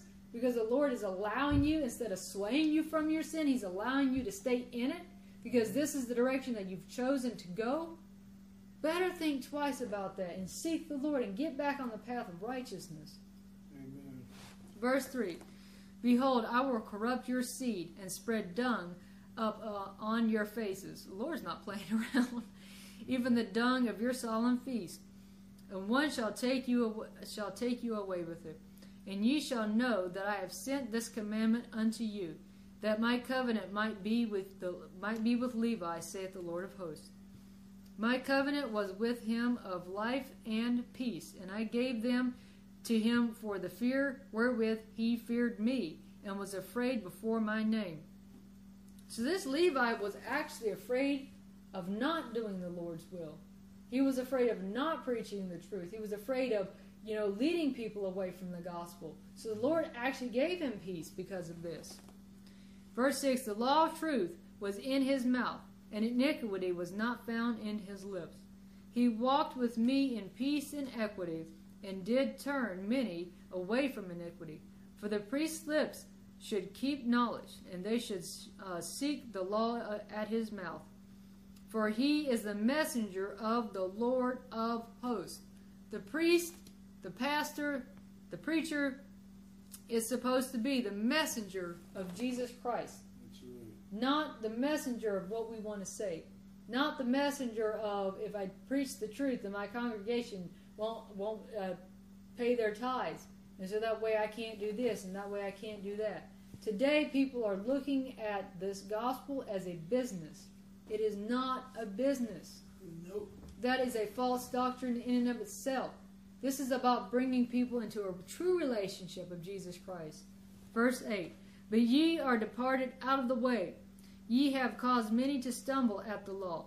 Ye have corrupted the covenant of Levi, saith the Lord of hosts. Therefore have I also made you contemptible and base before all the people, according as ye have not kept my ways, but have been partial in the law. Partial in that law, partial in the scriptures. There are a lot of so-called pastors today of the Christian faith who are partial in the scripture and not standing upon it fully. Yeah, these guys are respecters of persons. That's what they do. They care what people think instead of being dead to self and alive to Christ. Amen. And that's why some people today, they're allowing gay marriages in their church. Man, you can't do that because that's not of God. You may say, well, if we allow them to get married, then, they'll come into our church and they'll get saved. No, they won't. No, because right then and there, you just compromise your faith. You just compromise your foundation in allowing them to do so. That's right. Amen. All right, from here, let's go to Luke. Even, I want to read. Go ahead, sure. Where you are, when he says, did you read verse 8? Yeah, but I think I did. Yeah, go ahead. So, verse 8, he says, but ye are departed out of the way. Ye have caused many to stumble at the law, and have corrupted the covenant of Levi, saith the Lord of hosts. Therefore have I also made you contemptible and base before all the people. He made them filthy, according as ye have not kept my ways, but have been partial in the law. Like you mentioned, look at verse 10. Have we not all one Father? Hath not one God created us? Why do we deal treacherously every man against his brother by profaning the covenant of our fathers?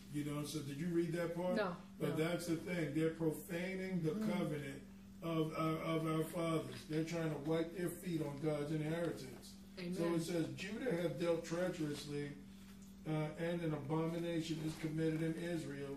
And in Jerusalem, for Judah hath profaned the holiness of the Lord, which he loved, and hath married the daughter of a strange God.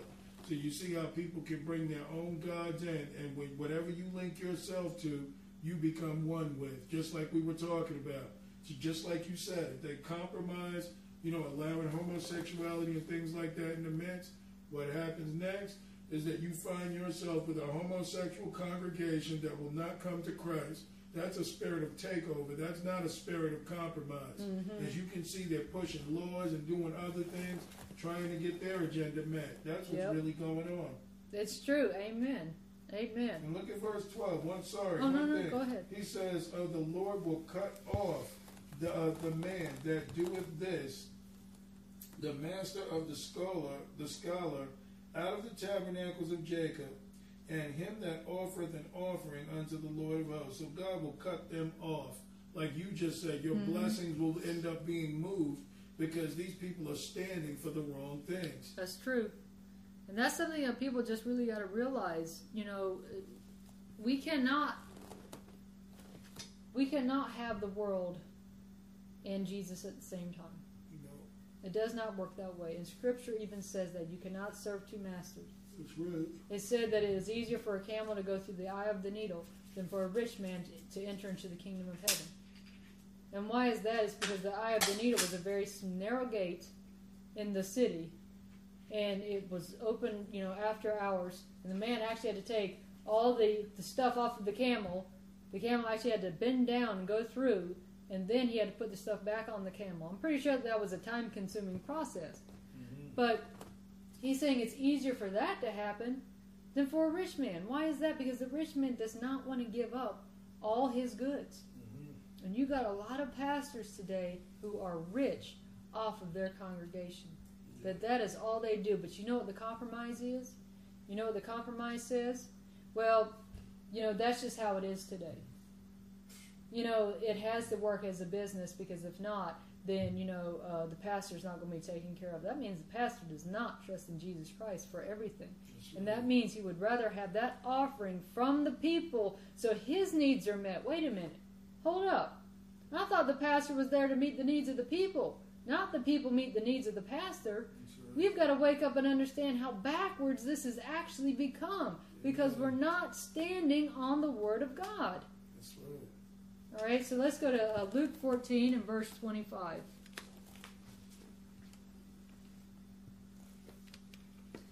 And there went a great multitude from him, and he entered and said unto them, If any man come to me, and hate not his father and mother, and wife, and children, and brethren, and sisters, yea, and his own life also, he cannot be my disciple.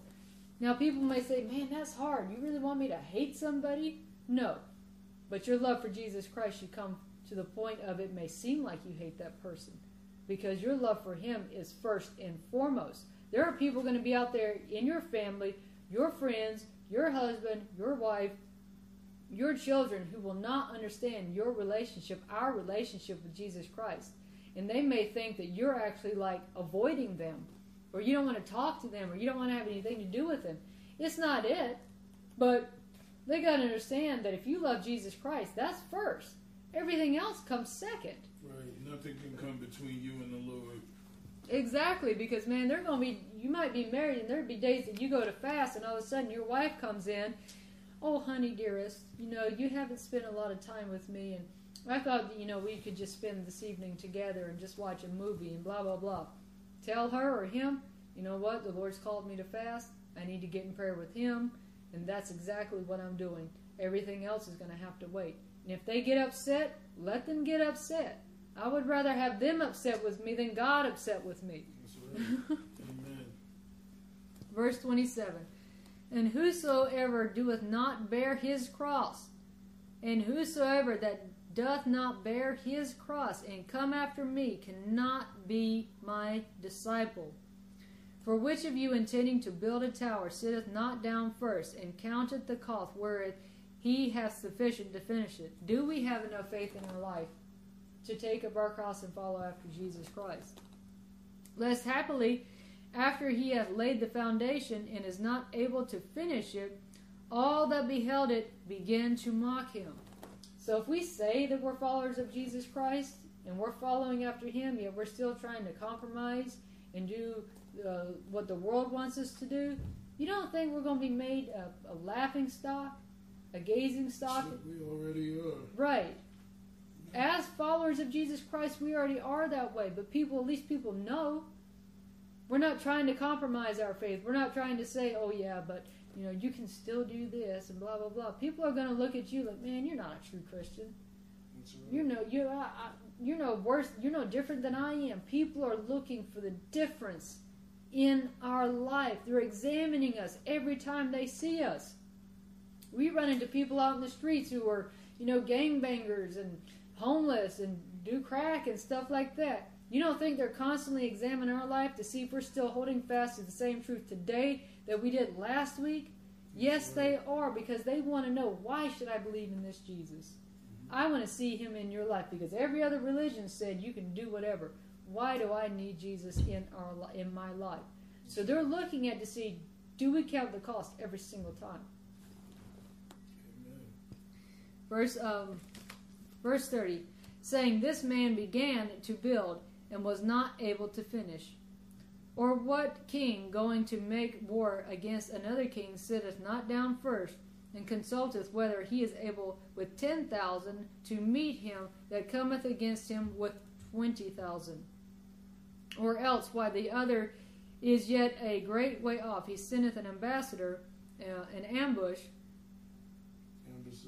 embassage, and desireth conditions of peace. Or likewise, whoever he be of you that forsake not all that he hath, he cannot be my disciple. Salt is good, but if the salt have lost its savor, wherewith shall it be seasoned? It is neither fit for the hand, nor yet for the dunghill, but men cast it out. He that hath ears to hear, let him hear. Amen. If we are not willing to forsake all and everything in this life, we cannot be his disciple. It says it in his word. These are Jesus Christ's words right here. We cannot compromise our beliefs. It may seem at times that we are by ourselves. It may seem at times that no one wants to be around you.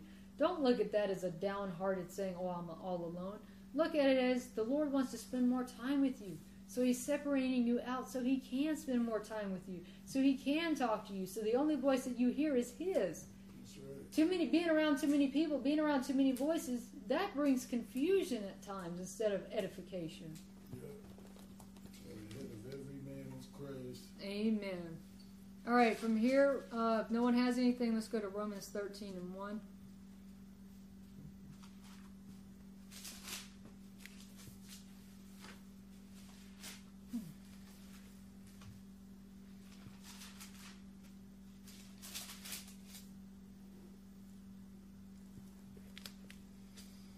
Romans 13 and verse 1. Let every soul be subject unto the higher powers, for there is no power but of God. The powers that be are ordained by God. Now, with that, I'm going to say this, because some people try and use these verses to say, well, see, that means that, Donald Trump must be a good president. Or that means that Barack Obama or George Bush or whoever must have been a good president. That is not what it is talking about. Okay? What it is saying is that there is no power but of God. So God is the only authority in our life.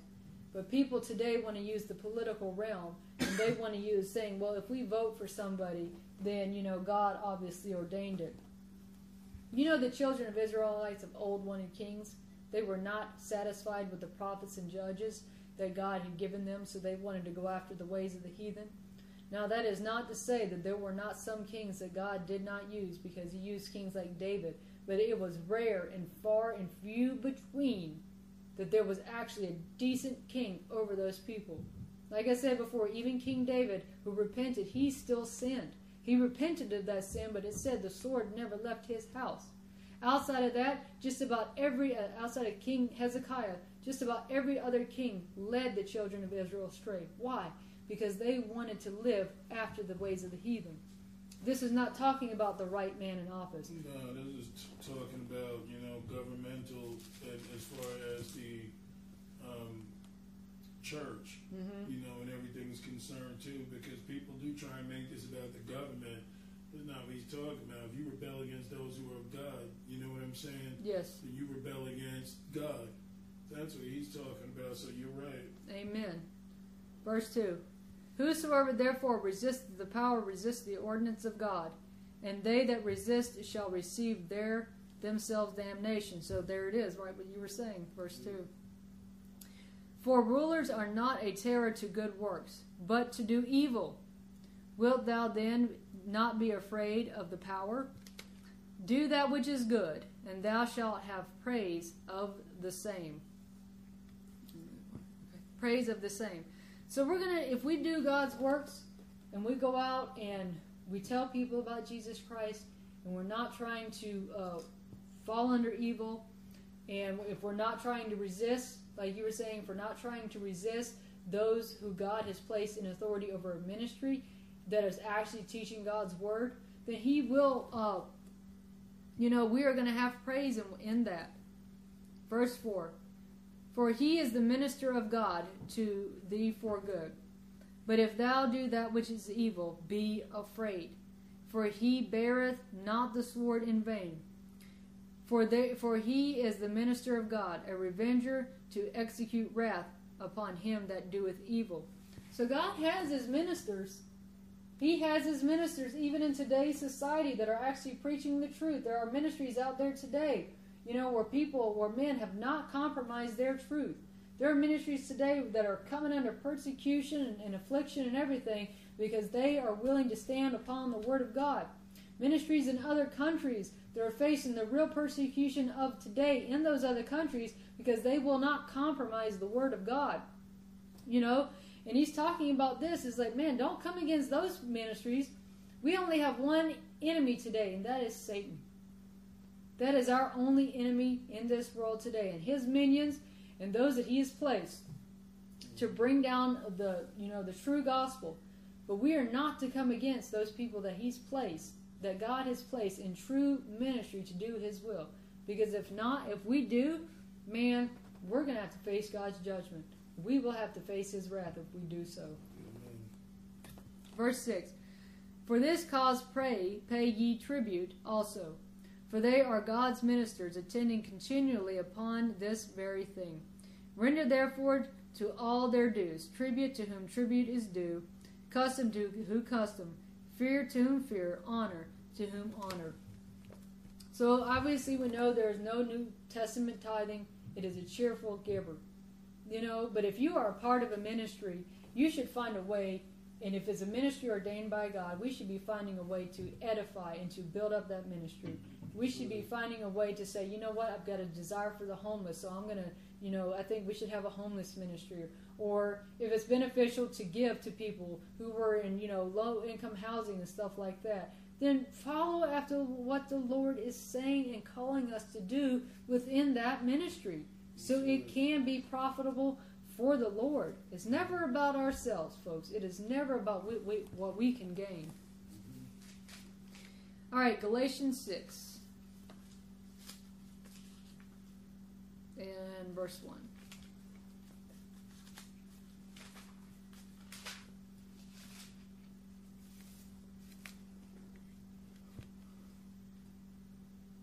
Right, Galatians 6, verse 1. Brethren, if a man be overtaken in his fault, ye which are spiritual, restore such an one in the spirit of meekness. Consider thyself, lest thou also be tempest. So, if we've got someone that we know is struggling in their faults or whatever, if we are the stronger and we know what God's word says, then we are to help that brother. Okay, now obviously it is up to everyone to receive the truth. This is not a forced gospel. We don't force it upon anyone. But if the Lord has pinpointed us to someone and say, you know what, this person is struggling, I want you to go to talk to them. I want you to tell them. And, the prophets of old did that. The prophets of old, they would go straight up to someone and say, thus saith the Lord. And, that's what we need to be today. And I'm not saying you go and you start smacking them around or anything like that. But we need to tell people, hey, I know where you're struggling. And I know where you are because I've been there myself. And I want to help you. And I want to help you to grow stronger in Jesus Christ. And sometimes that could take a little bit of time. But again, it is up to that person to receive it. Sometimes it may seem like a pain. Like, man, I got other things I've got to do. Why do I need to stay with this person? Because God told you to. That's why. And see the fruitfulness that will come of it. Whatever they decide, we still did the Lord's will. Whatever that person decides to do, it will not be laid to our charge because we were obedient unto what the Lord said for us to do concerning that. Amen. Verse 2. Bear one another's burdens, so fulfill the law of Christ. For if a man think himself to be something when he is nothing, he deceiveth himself. But let everyone prove his own works, and then shall he have rejoicing in himself alone, and not for another. So if we're doing something for the will of the Lord, I know sometimes we can get really excited and want to tell people, hey, this is what the Lord wants me to do, this is what the Lord called me to do, blah, blah, blah. We need to make sure the Lord's actually told us to do that. There's been times that the Lord's given us visions, and man, the first thing we want to run out and do is tell everybody, well, Lord gave me a vision about this, or He gave me a vision about that. You know what? In doing so, and if you don't counsel or consult the Lord on doing that, you may actually curse that vision that He gave you. Because that vision may have been for you. Now, I agree that there are certain visions that the Lord says, hey, go and tell people because it's of the last days or this or that. But there are some visions that are only between us and the Lord. Mm-hmm. And He may not want you to tell people at the time. And you could actually curse the blessing in doing so. That's right. Amen.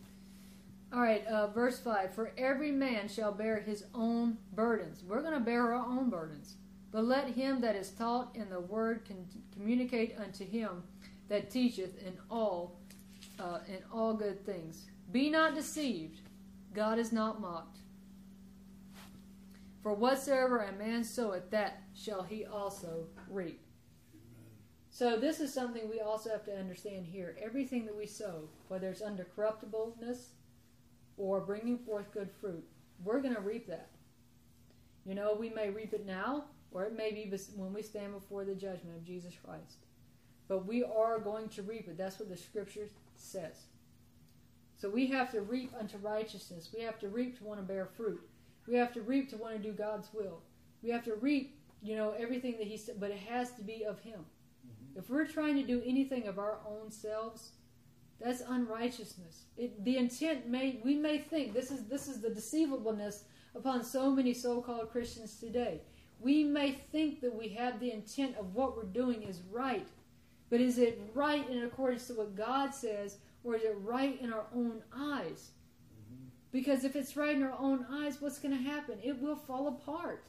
It will be as that tempered mortar that was against the wall. It will eventually fall apart and crumble. There are people today that say, man, I don't have a husband or I don't have a wife. Why hasn't the Lord given me one yet? Maybe it's not time for you to have one yet. The Lord may have something different for us. But so many times today we think, well, if the Lord doesn't give me somebody, then there's something wrong with me. No, it doesn't. It just means the Lord doesn't have someone for you at that time. There are other things that He wants us to do first. Maybe there's some things He's still working out in our life first. Maybe there's still a small part of us that would idolize that person if He were to give that person to us right now. These are things that we have to think about, because if we're trying to do it by our own will, by our own standards, by our own righteousness, which are as filthy rags, Romans 3, then it will fall apart. Nothing good come from by our own standards. There's only good that comes from Jesus Christ. All right, from here, if there's no questions, let's go to Hebrews 10 and 26.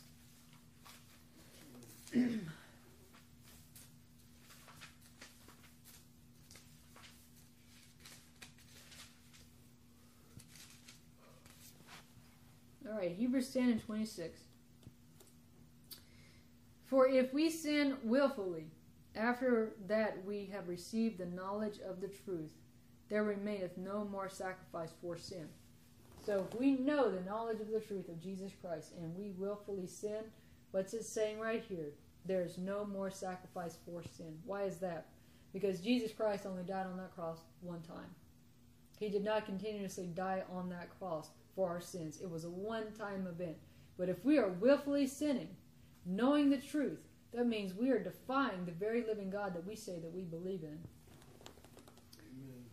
Verse 27, but a certain fearful looking for of judgment and fiery indignation, which shall devour the adversaries, he that despiseth Moses' law died without mercy under 2 or 3 witnesses.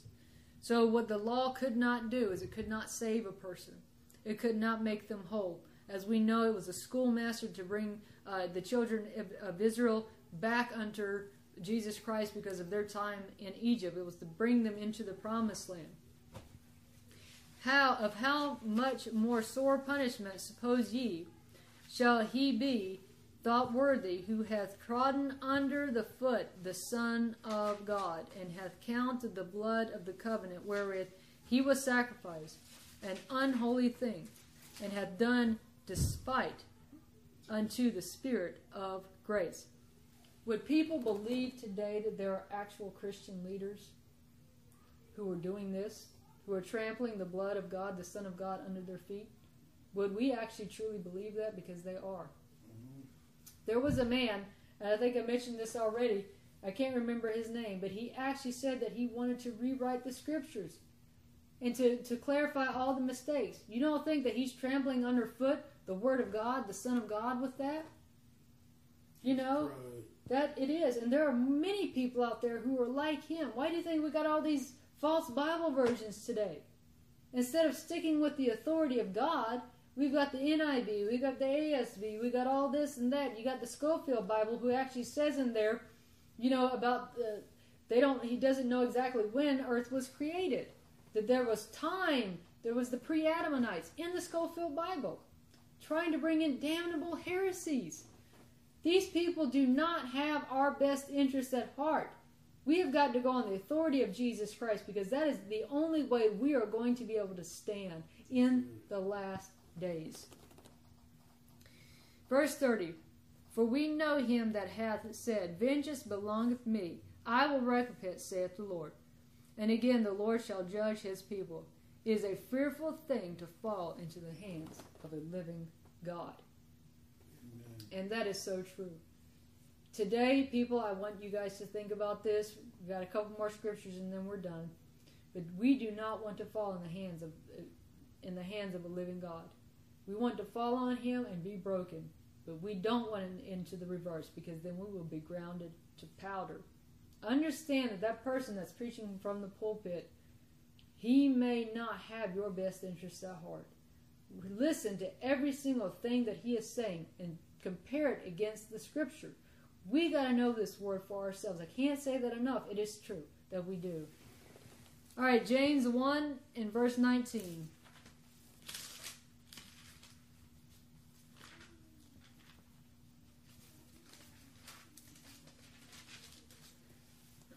James 1:19. Wherefore, my beloved brethren, let every man be swift to hear, slow to speak, and slow to wrath. For the wrath of man worketh not the righteousness of God.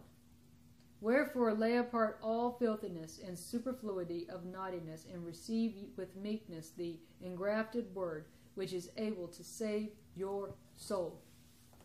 So we've got to lay aside everything that may be in our lives that's not of Jesus Christ. If we're an angry person, get rid of that anger, unless it's standing on the Word of God. If we're a slothful person, if some people are still looking at porn on TV, or you're still listening to the wrong kind of music, you're still looking at people in a wrong way, in a sexual way, your mind is not clean, get rid of it. Get rid of it out of your life, because it will not benefit your salvation. It says here, engrafted words which are able to save your soul. These are the words of Jesus Christ, but his word is not based upon filthiness. It's based upon truth, cleanliness, and holiness. Verse 22. But be ye doers of the word, and not hearers only, deceiving your own selves. What is saying here? You can't just read your Bible and say, well, I've got Jesus Christ in me, but it's good enough that I pray, and it's good enough that I read my Bible, but I don't have to talk to people. That's not true love. It's saying here we are supposed to be doers. What does that mean? We have got to get engaged in this battle. We have got to get engaged in this spiritual warfare. Because if you're not, you really don't want to do it. You really don't love the Lord as you say you do. Because if we did, we would be engaged in the warfare. Verse 23. For if any man be a hearer of the word and not a doer, he is likened to a man holding his natural face in the glass, his sensual face. For he beholdeth himself, and goeth his way, and straightway forgetteth what manner of man he was. Why? Because it was not truly in his heart to do the Lord's will from the beginning. He looks at himself in the mirror and, I'm a good person. Oh, I can do this, and I can do that. But there's no God in his life. We've really got to truthfully look at our inner man to see if God truly is in us. This is a reality check, people. I want people to be saved, but I'm telling you the truth today, so we all individually look at our lives and say, did I count the cost? Do I really want to serve Jesus Christ, or am I just saying this so people will like me in the church or in the ministry? It's not about that. That'll lead us straight to hell. Let's have that truth of Jesus Christ in us. If we're not saved today, get saved today. Let the Lord change our life. 25, but whoso looketh into the perfect law of liberty and continueth therein, he being not a forgetful hearer, but a doer of the works, this man shall be blessed in his deeds. If any man among you seem to be religious, and bridleth not his tongue, but deceiveth his own heart, this man's religion is vain. But pure religion and undefiled before God and the fathers is this, to visit the fatherless and widows in their afflictions, and to keep himself unspotted in the world. Now, this is the only time in Scripture that the word religion is actually looked at in a good way. But what does it say? To visit the fatherless and the widows and the afflicted, and to keep himself unspotted from the world. Mm-hmm. So this is not talking about going to a building and paying your tithes and singing little hallelujah songs and everything like that. It's talking about doing the will of God. It's talking about doing the will of Jesus Christ. What he did while he was here, and what his disciples did, and what he expects of us. That's what it's talking about. That is actual pure religion. Mm-hmm. All right? But the word religion today is looked at in a negative connotation because of the Pharisees and the Sadducees and the so-called religious leaders today leading people astray. That's what that is talking about. I'm not religious. I have a relationship with Jesus Christ that I want to grow more and more and more. Religion binds people. It binds them to this world. It binds them to a building. It binds them to a certain person. We got to be free from all that to only serve the true and living God. All right, from here let's go to 1 John 3 and 11.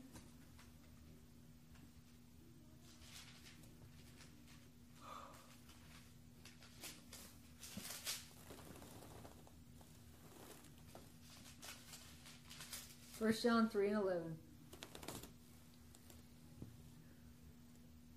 For this is the message that ye heard from the beginning, that we should love one another, not as Cain, who was of that wicked one, and slew his brother, and therefore slew he him, because his own works were evil, and his brother's righteous. You know, Cain did the whole, what's that phrase where he got rid of Abel.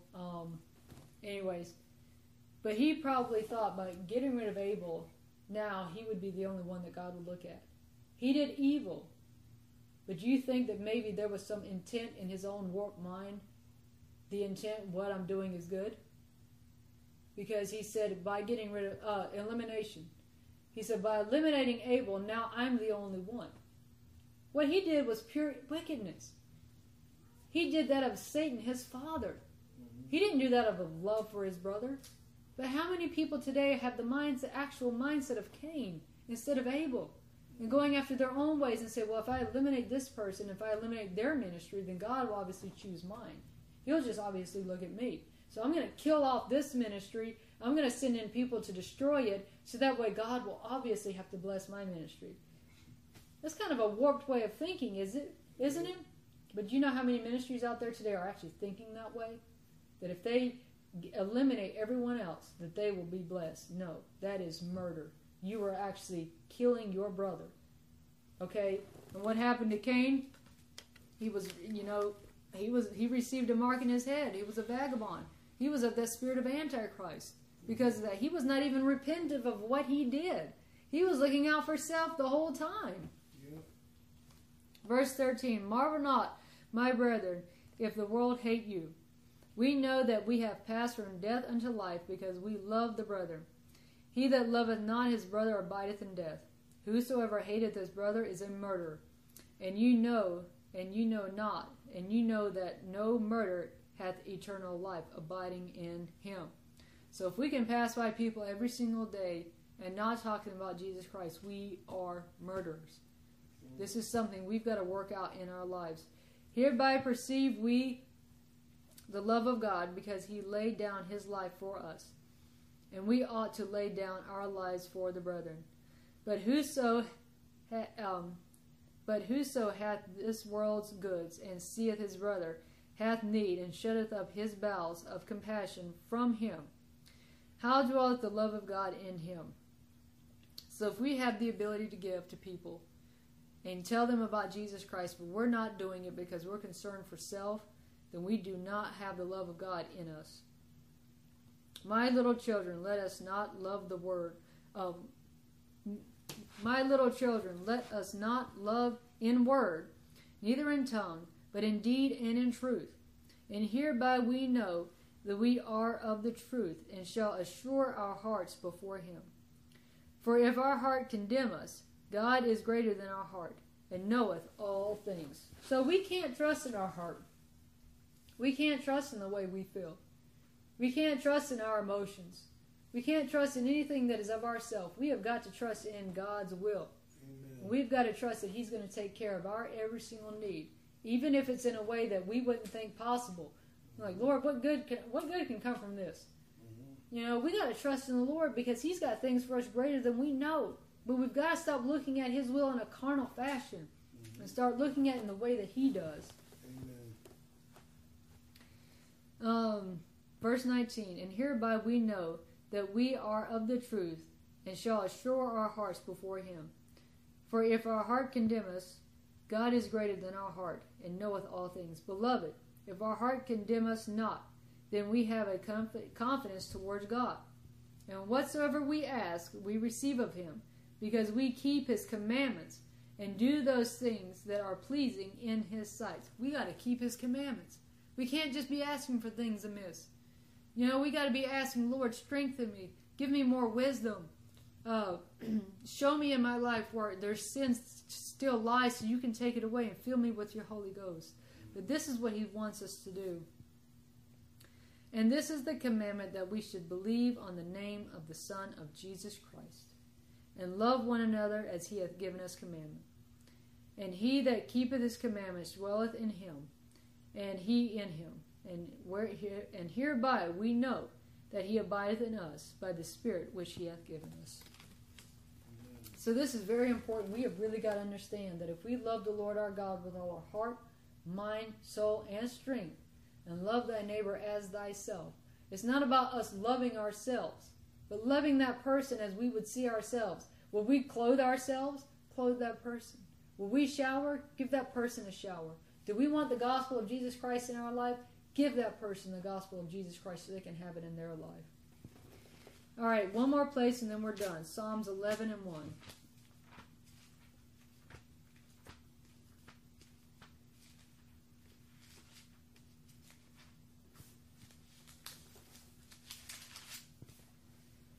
Psalms 11 verse 1. In the Lord put I my trust. How say ye to my soul, flee as a bird to your mountain? For lo, the wicked bend their bow, they make ready their arrow unto the string, that they may privately shoot at the upright in heart. So the wicked are trying to take down those that follow after Jesus Christ. They've got their arrows ready. Some of those people may be in the midst of your very own ministry or your church, okay, and they're privately trying to do it. And that is why we have to have that one relationship with Jesus Christ. Amen. Verse 3. If the foundations be destroyed, what can the righteous do? The Lord is in his holy temple. The Lord's throne is in heaven. His eyes behold, his eyelids try the children of men. The Lord trieth the righteous, but the wicked, and him that loveth violence, his soul hateth. Upon the wicked shall he rain snares, fire, and brimstone, and in horrible tempests. This shall be the portion of their cup. For the righteous, Lord loveth righteousness. His countenance doth behold the upright. So we obviously see here that there is only one end for the wicked, hell and the lake of fire. And there is one end for the righteous, heaven and being with Jesus Christ. I'm saying this in closing tonight, everyone, that I pray that if we're in situations that we're not ought to be, if we have a good intent to what we're doing, we need to make sure that that intent is of the Lord. Because hell is not just paved with good intentions, it is plastered with it. There are people going to hell this day thinking, well, I was just doing it for this reason. I was just doing it for that reason. I was just doing it so people may come to know Jesus Christ. We cannot compromise our faith in one part. It is in whole. If it is in part, then that gap is going to get wider and wider and wider to the point now all of a sudden you're in the gates of Sodom and Gomorrah. Now all of a sudden you're agreeing to agendas that you didn't agree with before. Why? Because the foundations have been destroyed. A lot of church foundations have been destroyed today because they did not stay and stand on the Word of God. So that's the message for tonight, and I hope everyone, comes to know Jesus Christ and let's go greater in Him. Amen. I guess I'll pray out. Good lesson. Heavenly Father, we come before you, Lord, once again with bowed heads and humbled hearts, thanking you once again, Lord, for another day. And Lord, I'm just asking that this word touches us in the hearts. I'm asking, Lord, that this word be anointed, that it gets out, that people may have a real understanding as to what it says. Yes. For Lord, you've always meant what you said, and you've held your word above your name, and you still do. So Lord, we just pray that we become faithful stewards, that we may be able to have the word live in us, Lord, that we might take it serious, that we may have a love, affection for you that is greater than anything. Yes. For there is nothing here that can sustain us. Yes. So whatever this virus is, Lord, whatever this sickness is, whatever the enemy is trying to do, with astonishing success, Lord. I pray that you stunt his growth. I pray, Lord, that you wake your people up and that you give them the minds of Christ, that they might be able to rebel against the wicked one. Yes, I pray that you give them the heart of David, Lord, the heart after yours, that people may fall in line with what you call, Lord, for the time is just drawing nigh, for the end is coming, and our salvation, Lord, is on its way. Yes. And we just pray that we not fall away due to temptation, that we not fall away through the foolishness, Lord, but just allow us to walk with you, allow us to feel what you feel. Share your heart with us, Lord, and your word. Give us hearing hearts that we might be able to receive it. Let us proclaim the gospel, Lord, upon your name, which is a great name, the greatest name there ever was and is. So, Lord, just please give us what we need to make it known. May you bless this ministry, Lord. May it bear fruit. May it continue to go forward. May we just find people of like precious faith, even if you mean to get this ministry in a place where it's overseas, then let your will be done. We're not interested in membership. We're interested in people that are true believers that want you and want to do what you call us to do. For you are the King of Kings. You are the Lord of Lords. You are faithful, just, and true, and worthy of all praises. We pray for Renee's baby tonight, Lord, and all that she's going through, Lord. Heal that baby that's having complications, Lord, right out of the womb. We pray, Lord, for our sister Sarah, Lord, that you cure her of her brain cancer, Lord, and all that she's dealing with. We pray that you bless your people, Lord, that you deal with them, Lord, that these people might be saved. All the confused hearts, all the people out there that are sick and shut in, all the people that are just not knowing what they want to do and where they want to go in life. We want to tell the world that you are the great physician, that there is nothing too hard for you, but all we have to do is just believe in you, Jesus Christ, the Lord God of heaven. So, Lord, just let your will be done. Let these things take place for your glory and your honor. In Jesus' name we pray. Amen.